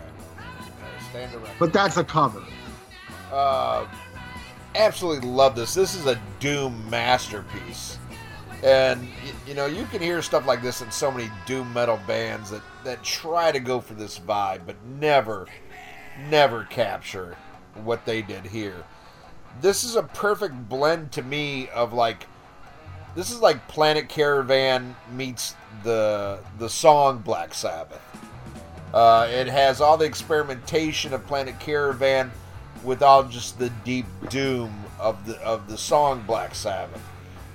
Absolutely amazing. Evokes a mood, and it's one of those. You listen to this, you just get sucked into it, and God, there's no turning back. You hear shit like this. This is why Black Sabbath is Ralph Vieira's favorite band of all time, because of shit like this. That just separates the men from the boys. There's so many great metal bands out there. So many great guitarists, singers, and all that shit, but few times does it come together as cohesive as this and as powerful as this. This is a powerful fucking song that you just can't ignore. You hear this on, it's not background music. It demands your attention and commands your respect. You know, and as much praise as I give this, yes, Something in the Universe is I like more than this, but I mean, by a fucking, you know, cunt hair, you know, it's just absolutely amazing, and it's a shame that this album is as overlooked as it is. It is a cult favorite, but in the grand scheme of things, you know, this album is really kind of looked over as much as Technical and Never Say Die, because it is like the downward swing sales-wise and popularity-wise. But for the people who know this, they know it and they love it. Yeah, it doesn't matter. They, you know, you talk to any hardcore Sabbath fan and you bring this up, and that's when you know you're talking to, you know, a real Sabbath fan. Someone that's like, oh yeah, Iron Man, that's a catchy song. You know, this is the real shit. And fucking A. What do you think, Ralph? Like I said earlier, this was voted the second best, you know, because the way I did the votes, you know, people put their favorite albums, and Volume 4 got 29 votes as their favorite, and Sabotage got 27. So it was only two. A lot of people do love Sabotage, you know, like you were saying, the grand scheme of things, you know, most people don't give this the respect that it deserves, but the Sabbath fans do. So, you know, that to me is better. And as far as this song, dude, this is definitely my favorite song off the album. It was actually my favorite Sabbath song for the longest time, till just one day, you know, hearing Children of the Grave, I was like, no, I'm sorry. This is my favorite Sabbath song. And but man, oh my God, this song, oh my God. Oh dear. Yeah, the echoing effect, the mellow beginning, and then it gets a little like, you know, mid-tempo heavy, and then that fucking riff, that the you know, there's no denying nobody's better at writing riffs than fucking Tony Iommi. And there's several here to, you know, to worship to, and of course, how can you fucking forget Suck Me? You know, I mean, that shit is so fucking cool with the cowbell. Man, and this song, yeah, it's very long, but boy, it doesn't bore. It's a fucking masterpiece to me. It's my favorite song off the album. And man, what else can I say about it? I mean, this is and you know, and it goes to show too, like, this is a band going through so much shit at the time, and they still come out with this. You know, like, a lot of people don't respect Never Say Die. Never Say Die was a fucking mess recording it. I mean, it was hell recording that album, but man, when I listen to it, it's like, wow, man. You can't help but, like, I mean, this is only going out to the people that like Never Say Die. A lot of people hate that album. You know, a lot of Black Sabbath fans hate that album. But man, I listen to Never Say Die, like listening to Sabotage, and think, this is a band in turmoil. This is a band with so much bullshit going around them, and they come out with this. Yeah. You know? Keep that in mind. Pearl Jam gets along. And listen to that shit. Yeah, and this was the time where they started a fracture. I mean, they were a cohesive unit all the way up to this point, and they were still cohesive during the Sabotage recording, but it took a toll on them. By Technical Ecstasy and Never Say Die, they were already like kind of like enemies and shit. But wow, Megalomania, fucking masterpiece. All right, let's flip this album over to Thrill of It All. Yeah. That. Yeah. Fuck yeah. You know that's blowing out a hit of some real good fucking weed. Oh yeah. And yeah, this was like, you know, everybody knows they were through under a coke phase during these years, and I think this is where the coke was still working, you know. And, Yeah. But man, this song is probably the most underrated song on the album, I think, because nobody talks about Thrill of It All. This song is fucking amazing.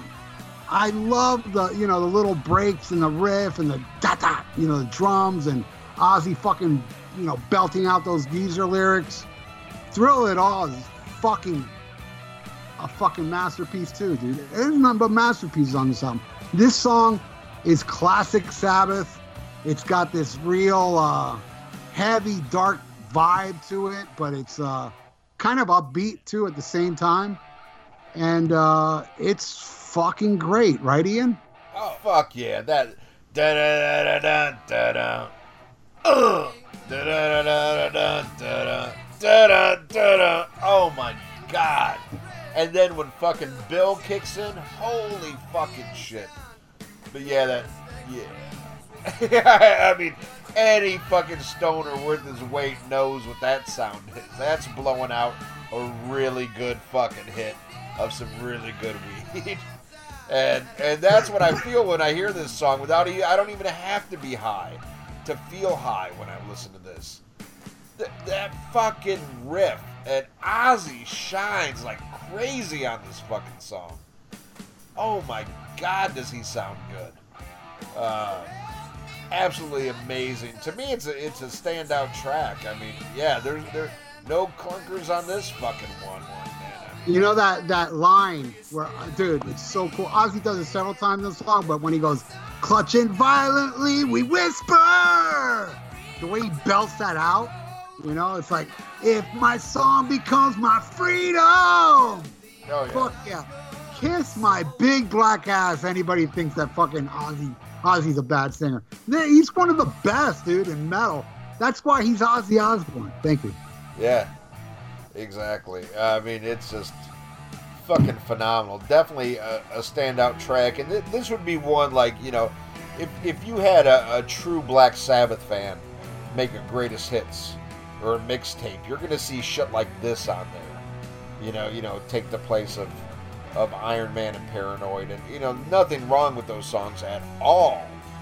But you know, a true Sabbath fan, you're gonna see quite a few cuts actually off of this album, because this is to me what Sabbath is all about. You know, the riffs like this, the vocals of Ozzy, the drumming, you know, the bass playing. This is Sabbath through and through. A killer fucking track. Please tell me you agree, Greg Barnes. Well, let me get the footnotes out again, and all it says is yes.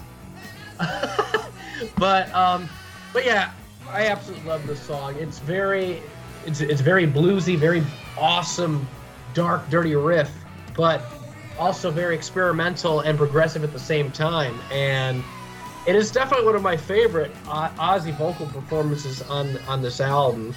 I think it sounds marvelous, and also, you know, as what was sort of kind of talked about, but you know, this contains my favorite Bill Ward drumming performance on the album, because because I love the way he does a lot of like syncopation, and like it's very jazz influenced, and I think it sounds awesome. You know, it's very, you know. Now it's time for Gene Cooper's syncopated sound. It's very unique, and I love it, and it's a very cool sound, and it's an awesome song, and yeah, I mean, I don't have to be too intoxicated to enjoy this song, but you know, nothing wrong with, you know, drinking a couple cold ones, and yeah, you could become drunk and enjoy this one. Yeah, I mean, yeah, and it's like, you know, it's just a great song overall, and you know, as you said earlier about, you know, people making the mixtape about, you know, like the greatest hits and everything, and it's like, you know, for me personally, if I were to do something like that, and this is coming from someone who's, you know, not say like a die-hard fan, but you know, someone who respects the band obviously and digs their material, you know. Yeah, there's nothing wrong with putting, you know, the more popular tracks on there, you know, as you said, you know, Paranoid, Iron Man, you know, War Pigs, or even to an extent like, you know, Sabbath, Bloody Sabbath, or Heaven and Hell, or something. But it's like, you know, there's nothing wrong with putting some deep cuts on there, or anything. It's like for me personally, if I were to make my own, you know, mixtape or mix CD, you know, to put in the car, one of the songs I would put on there automatically without hesitation is something that's extremely different, would be Air Dance. Oh, yeah. You know, like, it's just, you know, something like that. It's just so different, but it works. And, you know, the band were a mess at that point, you know, on the verge of collapse, but it's like, that song just sounds so hauntingly amazing. It's like, I love Air Dance for everything, despite all the difficulties. And I would put some tracks off this album onto a CD like that, because it's not about a popularity contest or a hit. It's about if you love that song and if you enjoy that song. And to me, I would take an amazing deep cut over a good popular song any day. You would take it balls deep, wouldn't you? Abso-fucking-lutely, without any lube, no question about that. Ooh. I'm telling you the fucking truth. Yeah, we know. I gotta be honest, I'm sorry, but You didn't pull around without. Oh, my gaydar is full force here. It's like, hey, why don't you turn it up a little? Oh, fuck. It just made my gaydar needle fall off the fucking thing, man. Hell, get a new one, but sell it on Amazon for $29.95 with free shipping and handling. How does yours fucking keep working? I have no idea. I don't know. You must get the real expensive ones. I think I hear it because I keep hearing a buzz through this recording. It's not a Geiger counter; it's a Geiger counter. It's Craig farting. It's almost like a fart, like a wind thing. Yeah, no. His buttocks is very stretched. When Craig farts, he goes. Yeah. But his are wet. They're more like. That's making my ass hurt. But go right ahead, Ralph. Talk about the thrill of it all. No, the next one's Super Czar. Yes. I already talked about Thrill of It All. Yes. Super Czar. Go ahead, Greg. Oh, it's me. Okay. Yeah, I'm going into a little rant there. But yeah, this instrumental track, and it uses a mellotron as far as I know. You guys probably know what a mellotron is, so I don't have to really explain. I use one every day. Yeah, I can tell.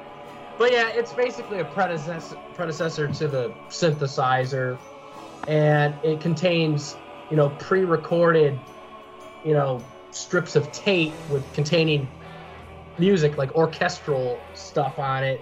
Press the key, plays it back. So it's an early predecessor to the sampler, synthesizer, and I absolutely love it. It's just. It's so unique. The choir is very haunting. Very, first time I heard this, I was like, wow. It's different. I couldn't say it was a favorite of mine, but I didn't hate it. But it's one of those things where it's like, I like this. It's so different and unique, but it's like, I don't know where to rank this.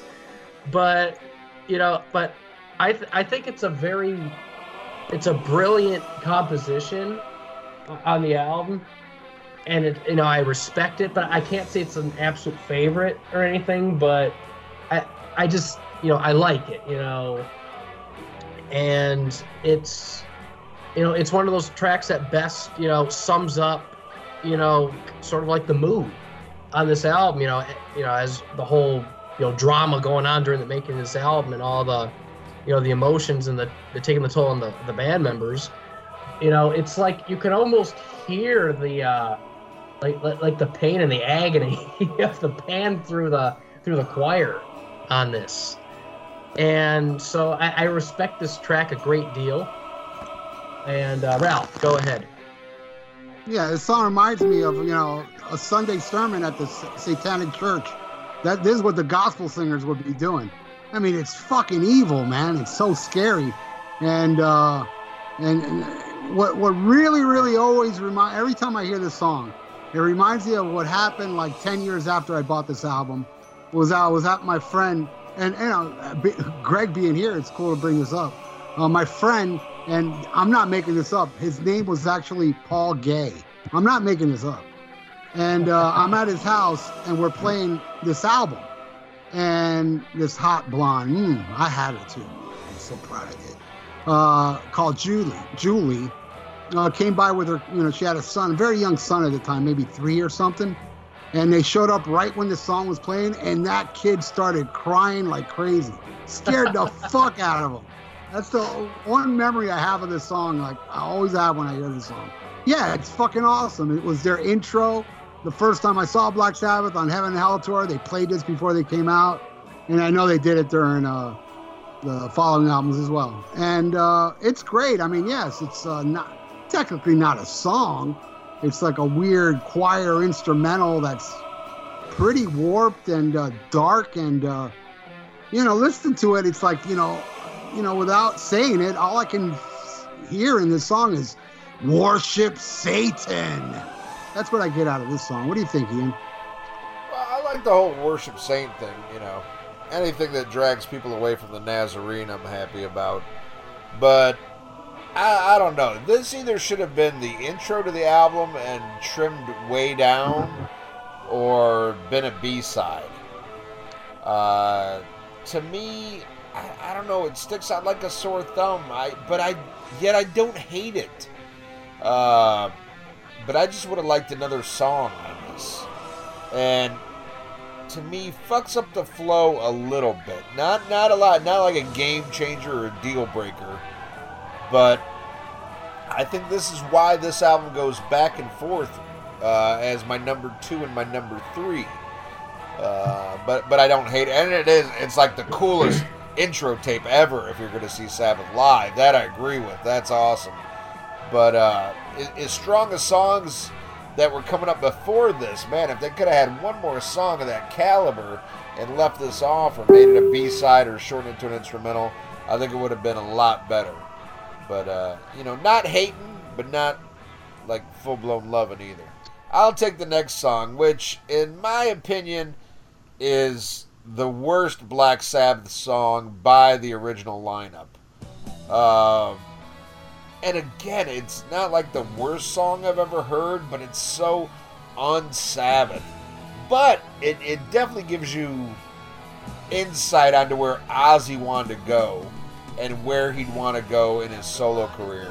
And, those first 2 Ozzy albums are, classics, masterpieces, will you? But you can see he wanted to go in more of a commercial direction than Sabbath. And, where Sabbath kind of stayed the course as far as heaviness when Ozzy left, Ozzy definitely, there's some heavy, but there's a lot of commercial shit too. And to me, this one just doesn't cut the fucking mustard. And again, a horrible representation on any Greatest Hits compilation that they would put this. And then, the whole, like most people, you'll even read on Wikipedia, where they see the radio in parentheses, I think it's a radio edit, but it's part of a slang term for radio rental, which was a slang for mental, for somebody who's crazy, and I don't get any of that. I'm like, wow, that makes no fucking sense, you limey bastards. What the fuck? Where do you get that shit? That's terrible. Can't you just say nuck and futz or some shit? I don't know. Not that good a song, and especially coming, on the backside of Super Czars. And it's like, whoa, can something save this? It starts out good with Thrill of It All on side 2, but then you got 2, not clunkers, but just not up to the same level of awesomeness that the first side had. What do you think, Brent? Yeah, it's like we go from an instrumental with a choir to this, and I'm like, you said that that Super Czar, you wanted to be left off the album or put on a B-side or something. It's like, to me, I'm like, I'm fine with Super Czar, for what it is, but if I had to pick a weak song off the album or to take off, it would be this song. I mean, I know it's kind of quirky. It's got that poppy, if you can use a term like that poppy kind of a commercial-ish sound to it. And, having radio, doesn't help matters. But it's like, I can't say it's a bad song, but it's like, it's one I don't enjoy listening to, really. It's just there on the album. To me, it's just, to fill up time. It's just there. Now, I mean, I do like the vocal arrangements and the layering, and I mean, it's not a total disaster by any means, but It's definitely my least favorite track. If I had to pick something to take off the album, it would be this. Leave Super Czar alone because, at least that's got some cool shit in it with the choir and everything. But Yeah, this... You probably like that Mufasa song on Jazz, too, don't you? Well, the thing is, I always end up watching Twin Tower videos after that song, so you kind of embedded that, into my memory every time I think of the song. So it's like, no, I have not forgotten about that, but yeah, the Mufasa song, it depends on my mood, actually. There's a lot better Queen songs out there. I love how that song starts, but then when it goes into the song, Jesus. No, Allah. I pray for you. But That was yeah. Ian. Don't come after me. It's Oh, fine. God, now I got a fatwa against me. But yeah, am I going insane? Yeah, I'm not the biggest fan of this song, although it's not terrible. Go ahead, Ralph. Well, the only thing I would agree on both of you is that it is my least favorite song on the album. And yes, when I was a kid, it deterred me from buying the album. I didn't like this song. Deterred. But it has grown on me through the years. Call it, nut swinging or just me being a huge Sabbath fan that giving it to. But then again, I don't like Breakout or She's Gone. So this song has really grown on me. Yes, it's not as good as the rest of the songs on this album, but it has a charm. I do like it. And I love when Ozzy goes, so, when he does that little thing. And it's just so weird. But, I will admit, even to this day, I don't like the that little keyboard sound in the beginning. You take that out. That's the one thing that really bothers me about the song. But I don't know. I guess because also I heard it as a little kid, and even though it was like, wow, what the fuck is this? But it was, it's almost kind of like I didn't like it as a kid, but it's kind of like a forbidden fruit too. Going, yeah, I shouldn't like this. Yeah, it is a fruit, like Greg. Yeah. But I'm a good fruit. Yeah, you are. Well, look at Ian, what a homo. Anyway, so yeah, I like this song a lot. Actually, I don't hate it. It is my least favorite on this album, but it has really. I guess it's just a sentimental thing, nostalgic thing. Because I did play "We Sold Our Souls for Rock and Roll" quite a lot. Because back then I only owned like 8 albums, so I would wear out every album I had. So I dig it. All right, we'll go into the next one. The final track, the Writ. Man, the way the Am I Going Insane bleeds into. Oh, and by the way, one thing I forgot, Ian touched upon it. In England, they do call mental patients radio rentals. That's what they call them. It's just what, I don't know if they do it anymore, but back then, that's what they would call mental patients, radio rentals. And but anyway, so this song blends into that quiet bass, but before the quiet bass, there's these like maniacal, evil layers of laughter, and then it goes into this fucking scream that for years I thought it was Ozzy because it sounds like Ozzy going. Ah, ah. Actually, it's Ozzy's kid. It was Ozzy's daughter at the time that was in the studio, and she was crying, and they recorded it, but they did some effects to it to sound fucking so evil. That shit sounds like something off a black fucking metal album. It sounds like black metal vocals. Play some black metal and add that to it.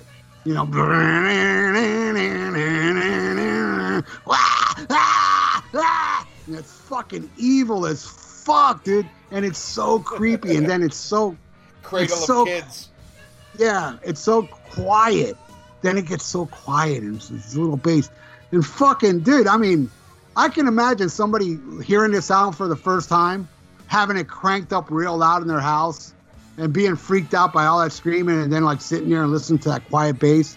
All of a sudden get punched in the face with the way I am. Like when the band just bashes into like out of nowhere. I mean, that shit will jump out of your skin hearing that shit.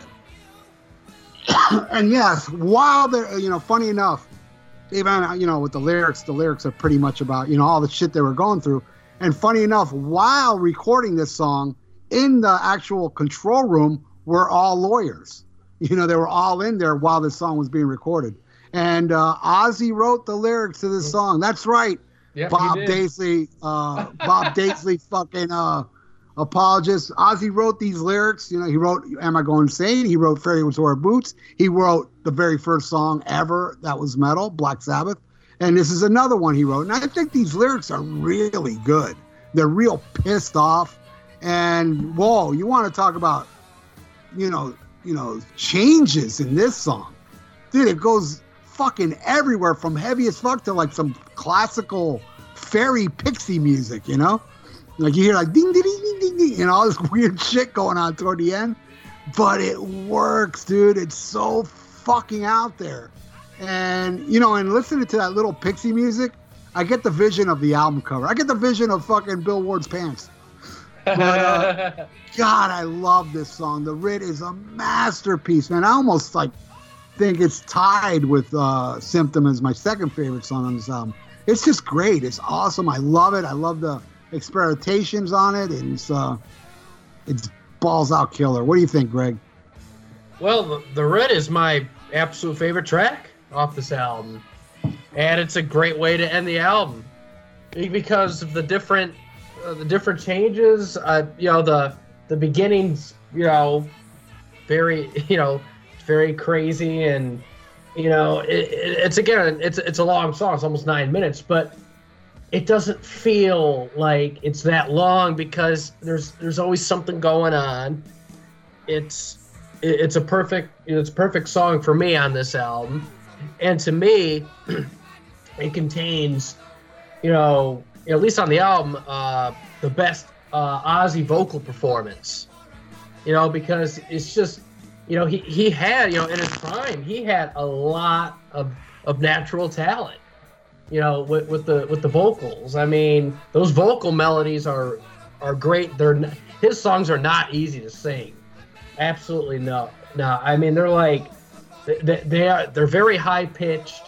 You know, he's good at like the double tracking to get that effect on it, you know, and it's like, man, it's like he is underrated. You know, back in the day, you know, he was a phenomenal vocalist. And, you know, yes, I mean, he had a lot of great, you know, performances in the 80s, you know, on his soul stuff and, you know, and after that, but it's like, in the 70s, I mean, the guy was just a monster, you know, on the microphone doing these songs. And and this is one of my favorite vocal performances he's done because he just like nails the shit out of the vocals, like in a way that only he would do it, you know? It's like, I'm sorry. I mean, I can't see Dio nailing this. I mean, as much as I love Dio, no, it's not going to work. And I can't see Glenn Hughes or Ian Gillan or Tony Martin or, you know, it's like, no, I mean, I'm sorry, but only Ozzy could pull a song off like this and make it sound right. Because it's like, yes, you can take any of the other Sabbath singers, no matter who it is. Yes, they can hit the notes. Yes, they're very highly skilled singers in their own right. But it's like, if you put any of the other singers over top of this instrumental, over the instrumental work and replace Ozzy's singing, it's not going to be the same song whatsoever. It would be a good Sabbath song, but just that. I mean, to me, it's a phenomenal song. It's my favorite off the album due to how it's recorded, the mood, the singing in particular, the lyrics. And to me, it's a perfect song to end the album. And I won't say any more about that because you two will add a lot more to it than me. Go ahead. I'm very disappointed you didn't talk about your favorite part of the album. Oh, at the very end, the hidden track? No, the little pixie part where you shove a big black dildo up your ass during that part and you come real quick. That's why this is your favorite song. Well, the thing is, I wanted to not say that because the listeners... It's a family show? No, what I was going to say was the listeners know. So I'm like, why would I have to keep repeating it over and over about that? So the listeners know, you two know, it's irrelevant for me to keep saying, yes, I love that fairy pixie part. Yes, I love shoving, dicks and dildos up my ass. I love feeling the effects of that. And I just love, the sight of colored rainbows in my eyes every time I hear that part. And it's just, it's fucking insane. You should have just said that. That's a perfect reason why you love this song. But I just wanted to make it sound like something different. Well, yeah. Oh, now you're a poser, huh? Come on. Well, why the fuck are you doing this review in the closet? Well, because they won't let me out. So I want to come out. Come on. Oh, yeah. All right. That's fabulous. How about you, Ian? Well, I don't know what I can say that this pickle whistler didn't just say, but oh my God, is this amazing? Ozzy, Oh my God. Oh my God. Oh my God. Ozzy steps up to the plate here and totally nails it. And yeah, nobody else can do what he did here because he wrote this. He felt this. He said this was like a therapy session writing the lyrics to this because they kept getting served with writs. And again, that's an English term. In America, we would call it like a summons. Like you get a summons, you get served with papers by a lawyer. And all this shit's going on. And they're trying to do this shit. Even Geezer said it's like, oh my God, oh my God. There was so much shit going on. They were happy just to play music to get away from all this bullshit. But oh God, the way he sings is are you evil? Are you man? Satan, are you man? Yeah, that too. Fucking amazing. And what a way to end it. There's no other way to end it. And what Ralph was saying about somebody listening to this with the headphones. I can attest to passing out many a night listening to this on headphones, and that would wake me up when this kicks in. You'd be nodding out because you're all fucked up, superstars, and am I insane? You're like, yeah. And then when this kicks in, like, oh shit, what's going on? Okay, I'm still listening to Black Sabbath. Holy shit. A fucking masterpiece. No better song to end the album than this. And to me, it's about what with Megalomania. As far as like my 2 and 3 track, it's like, oh, it keeps going back and forth. Just incredible, and an honest track talking about a real subject. And I like that because there is a lot of fantasy lyrics that you get from Geezer, and they're great. I mean, they're very cool lyrics. But this is Ozzy talking about some real shit they're going through, and especially once you know that and you listen back to these lyrics. It's amazing, and it's even cooler that it's called the Writ, and maybe that's because I'm American. And if it was called like the Summons, it'd be a little weirder. I don't know. The Writ just sounds like I didn't know what a writ was until years later, But I was just like, ooh, that's kind of a what a cool song and what a cool name. I don't know what the fuck that means, but it's mysterious, just like the song, and powerful, and absolutely fucking amazing. I love this one. And if you had the original pressing, or when they redid this in, what was it, around 2006 or 7, 8? Fuck if I know. there's 2009. Oh, 2009. There you go.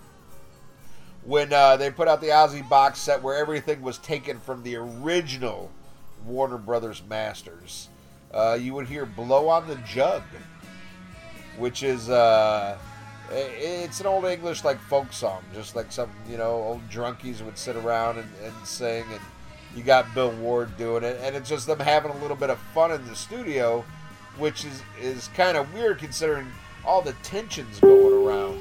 And I would imagine that this was just a night like they're so stressed out they just get totally fucked up. And, and somebody like just kicks into "Blow on the Jug," and they take it from there. But I remember playing this on my radio show one time, and at the time the MP3 copy that I had, because I use all MP3s to play on my radio show, didn't have that, and the audience was going nuts. Like, what? There's no blow on the jug. Why is there no blow on the jug on this? And I was like, oh, man, I fucked up. I'm like, I thought I had that version on my computer. So I made sure I went out of my way that if I ever played this again, that Blow on the Jug was added on to this. Yeah, the 2009 version has the hidden track on it, so I do like that little thing at the end. It's pretty funny to listen to. You like the Blow on the Jug, do you? You got that right. All right, Ralph, anything about Blow on the Jug? Well, this wasn't supposed to be released, actually. Bill Ward was like, what the fuck? And he was like, he didn't even remember doing this. And it's him on piano and Ozzy and him singing. And it wasn't supposed to be on the record. And they just threw it on there without the band's consent. Well, I don't know if it's the band's consent, but, Bill Ward went on record saying that wasn't supposed to be on the album.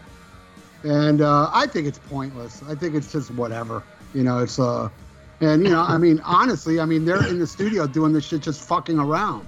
You think they'd do this knowing it'd be on the record?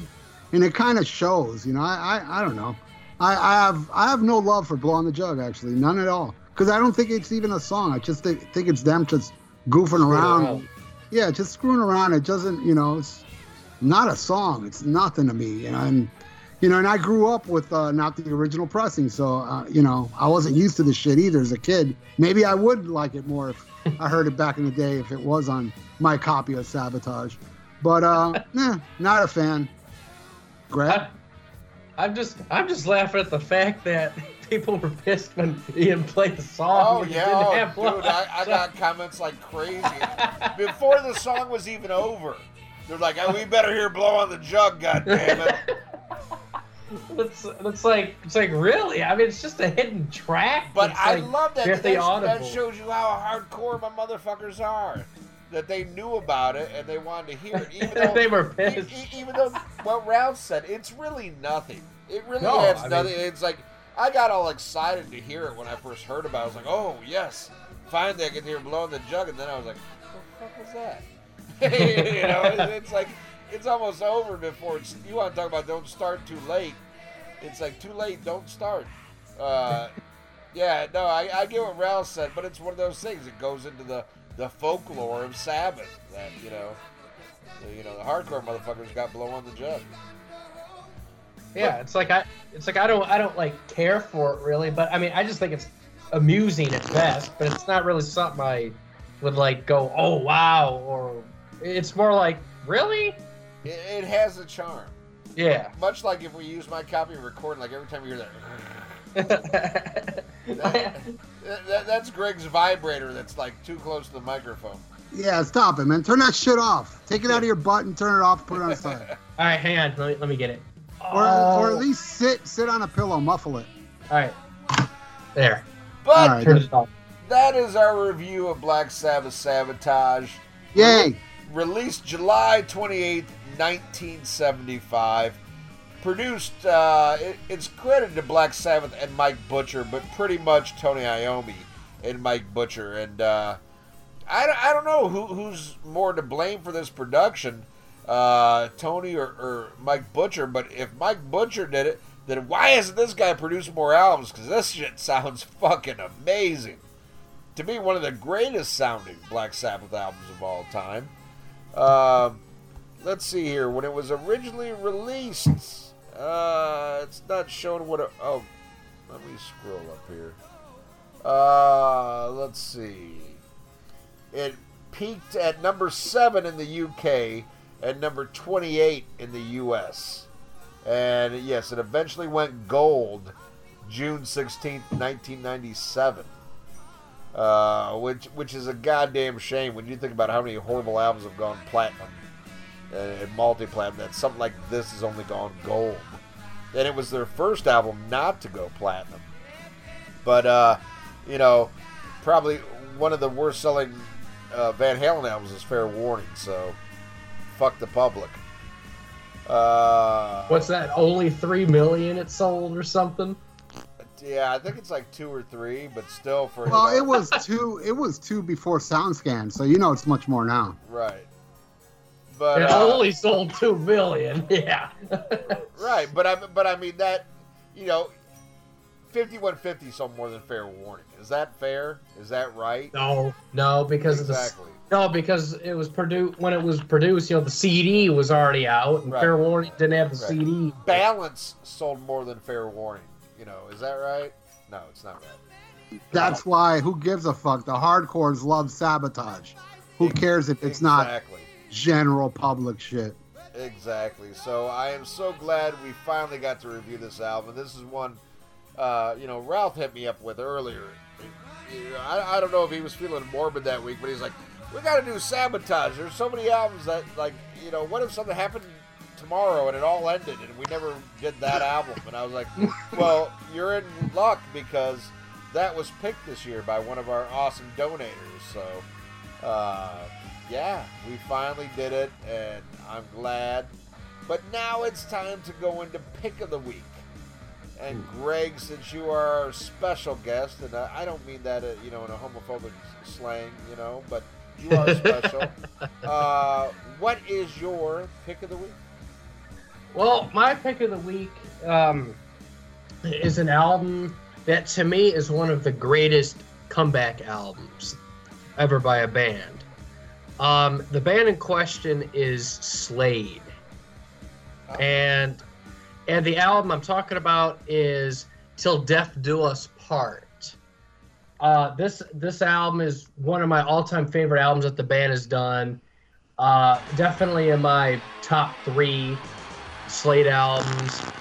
They had come off of the Reading Festival where they made their huge comeback, and then they went and this is one of the albums they did after that. What year is this? 1981. And it's an amazing record. I mean, you have an extremely inspired band on this album. It's heavy, it's hard rock. If you like AC/DC, you will love this album. I mean, it's awesome. There's so many great songs: Rock and Roll Preacher, Ruby Red, Lock Up Your Daughters. I mean, A Night to Remember. If you dig Deep Purple and AC/DC and like hard rock sounds like that, you will love this album. It's one of my all-time favorite albums from the early 80s. One of my favorite Slade albums. I absolutely love it to death.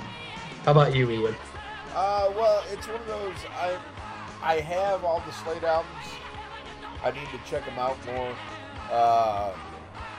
I know pretty much for what Quiet Riot covered, and being a child of the 80s, they put out an album at 83 or 84 called "Give Me Back My Power Supply."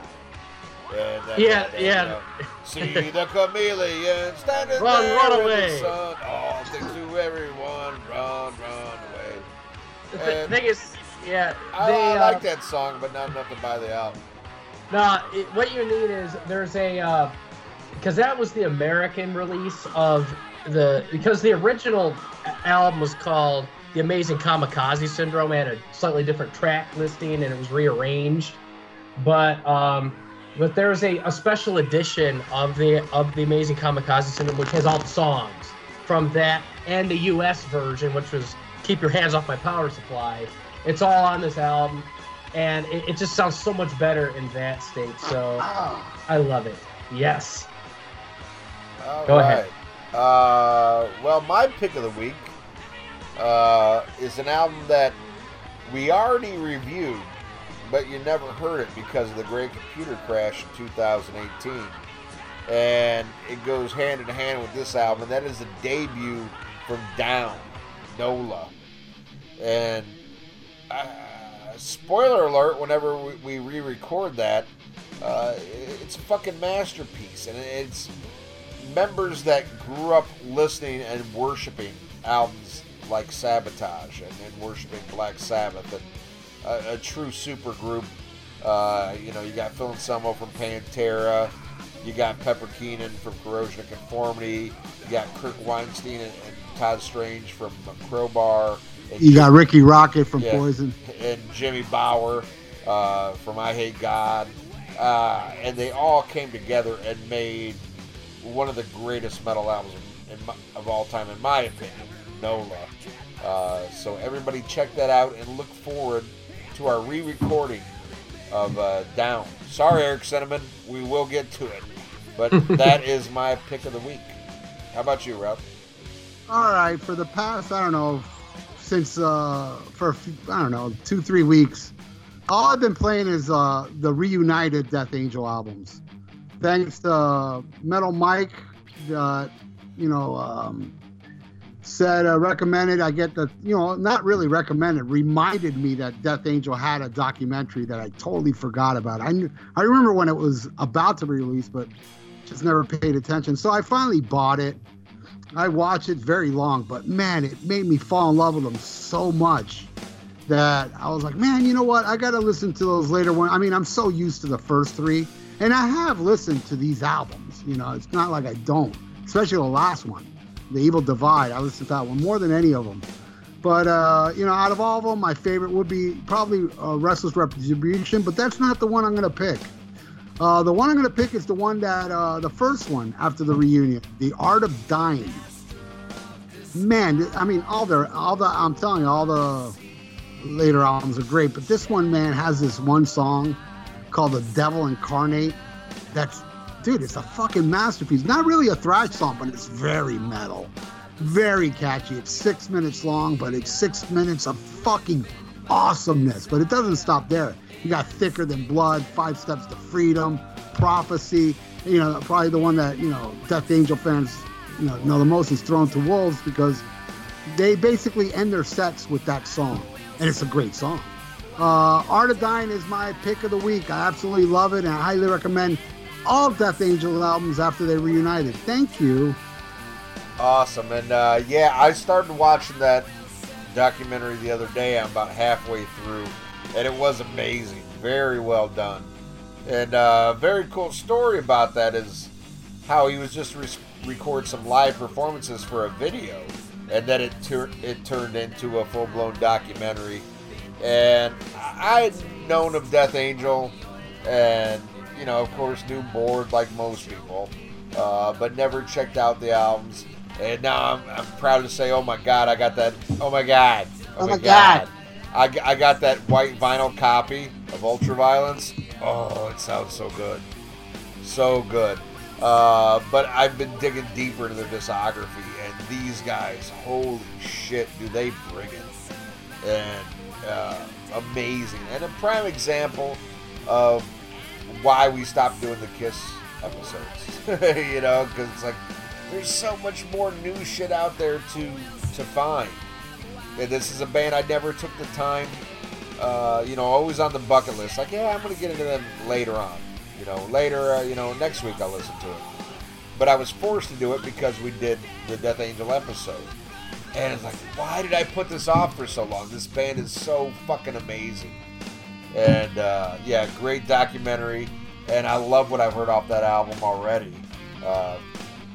And just great. And that's why you should always check out episodes, especially ones you don't know. Because you never know what could be your new favorite band. And glad to see that reinvigorated your love for Death Angel. Oh, yeah. And it definitely kickstarted mine. And Greg, you need to check out some Death Angel. And so do all the listeners. All right, which album should I start with? The ones... Probably Art of Dying, actually, because it's got like a melodic flair. I mean, you should look into the organization, man. Right. That's the band that after, it's Death Angel without the singer. And they were more, not thrashy, but a little more melodic. Well, Thrown to Wolves has organization vibe on some songs. There's even a song, I believe it's Spirit, off this album that it's a total organization song because it features Rob and Andy on vocals, no Mark. And, Mark does appear on the song, and it sounds like an organization song. So I say start with the first organization. You dig it, go to Art of Dying. Yeah, and I think Act 3 might be one that Greg did. Yeah, Act 3 is another one. Yes, good call. I know. All right. Well, now not like everybody says. Now it's time to get into Fan of the Week, and Fan of the Week is the guy who picked this album, Tommy Sanfilippo. Tommy, I want to thank you so much. Not only do you contribute to the page, but you picked fucking Sabotage. Yeah! So that alone should get you into the Hall of Fame.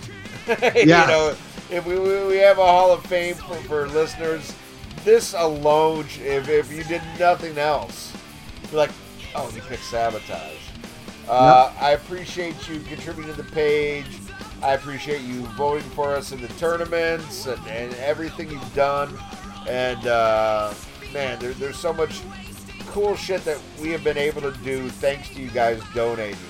And that we couldn't have done without you. And I love seeing what you guys pick because you have amazing taste. Even when it's an album I don't care for, I love it because it's always diverse and weird, and we just have the coolest fucking listeners ever. And Tommy, there you go, instant Hall of Fame for picking Sabotage. So thank you, Tommy Sanfilippo. You are our fan of the week. Right on. Thank you so much, Tommy.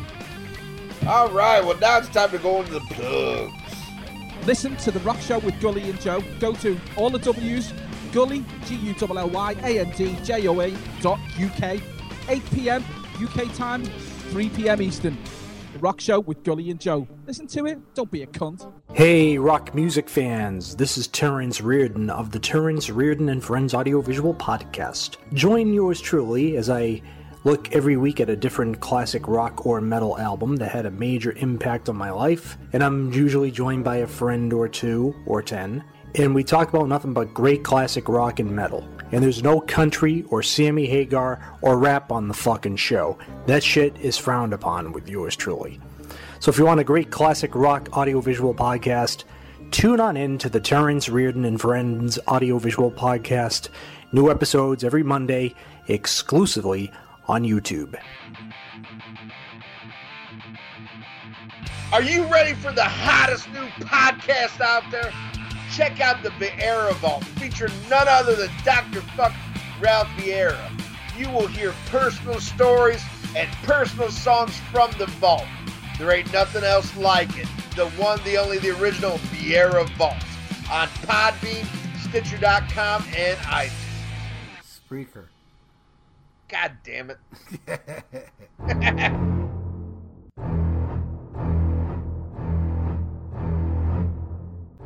Tired of your long commute and boring workday? Well, join Brian Davis and his gang of movie buffs as they talk about a different movie subject every week on Damn Good Movie Memories. We discuss movie themes like our favorite movie villains, favorite soundtracks, and worst movie remakes, and much more. Check us out on iTunes and Podbean at damngoodmoviememories.podbean.com. From New York. Hey, hey, hey, hey! What up, bangers? From North Carolina. Skitter Pal Meow Meow. This is Bushy.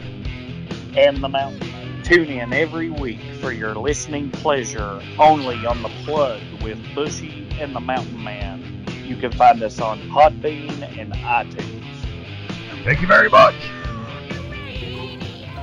Hey everybody, I'm Aaron. And I'm Chris. And we're from the Decibel Geek Podcast. And if you love this...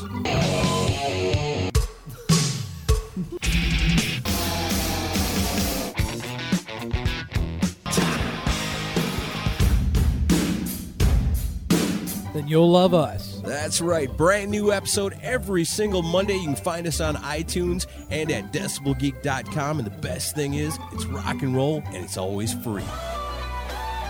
This is Ian Wadley, Wadzilla from Wadzilla's World. Do you want to hear the greatest, most eclectic show on the internet? Show up for the best in hard rock, heavy metal, classic rock, funk, soul, and anything else I deem necessary. Wadzilla World, only on Cranium Radio, 10 a.m. Central Standard Time to 3 p.m. Central Standard Time. Be here or be a bitch.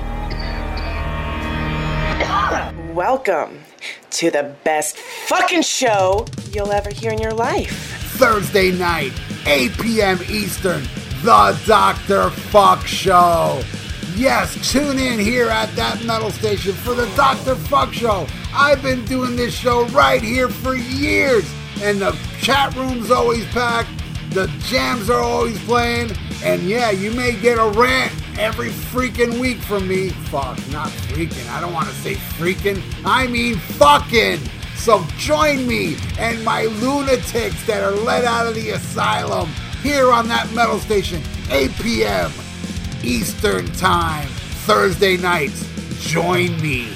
Let's lose our fucking minds. All right, well, if you enjoyed that episode, and only a fucking asshole wouldn't, come back next week when once again it is the return of the fan-picked episodes. Is it going to be something you know and love, or is it going to be something you never heard? Either way, you better fucking come back, because a motherfucker paid for it, you son of a bitch. That's next week on the Rock and Metal Combat Podcast. Suck me!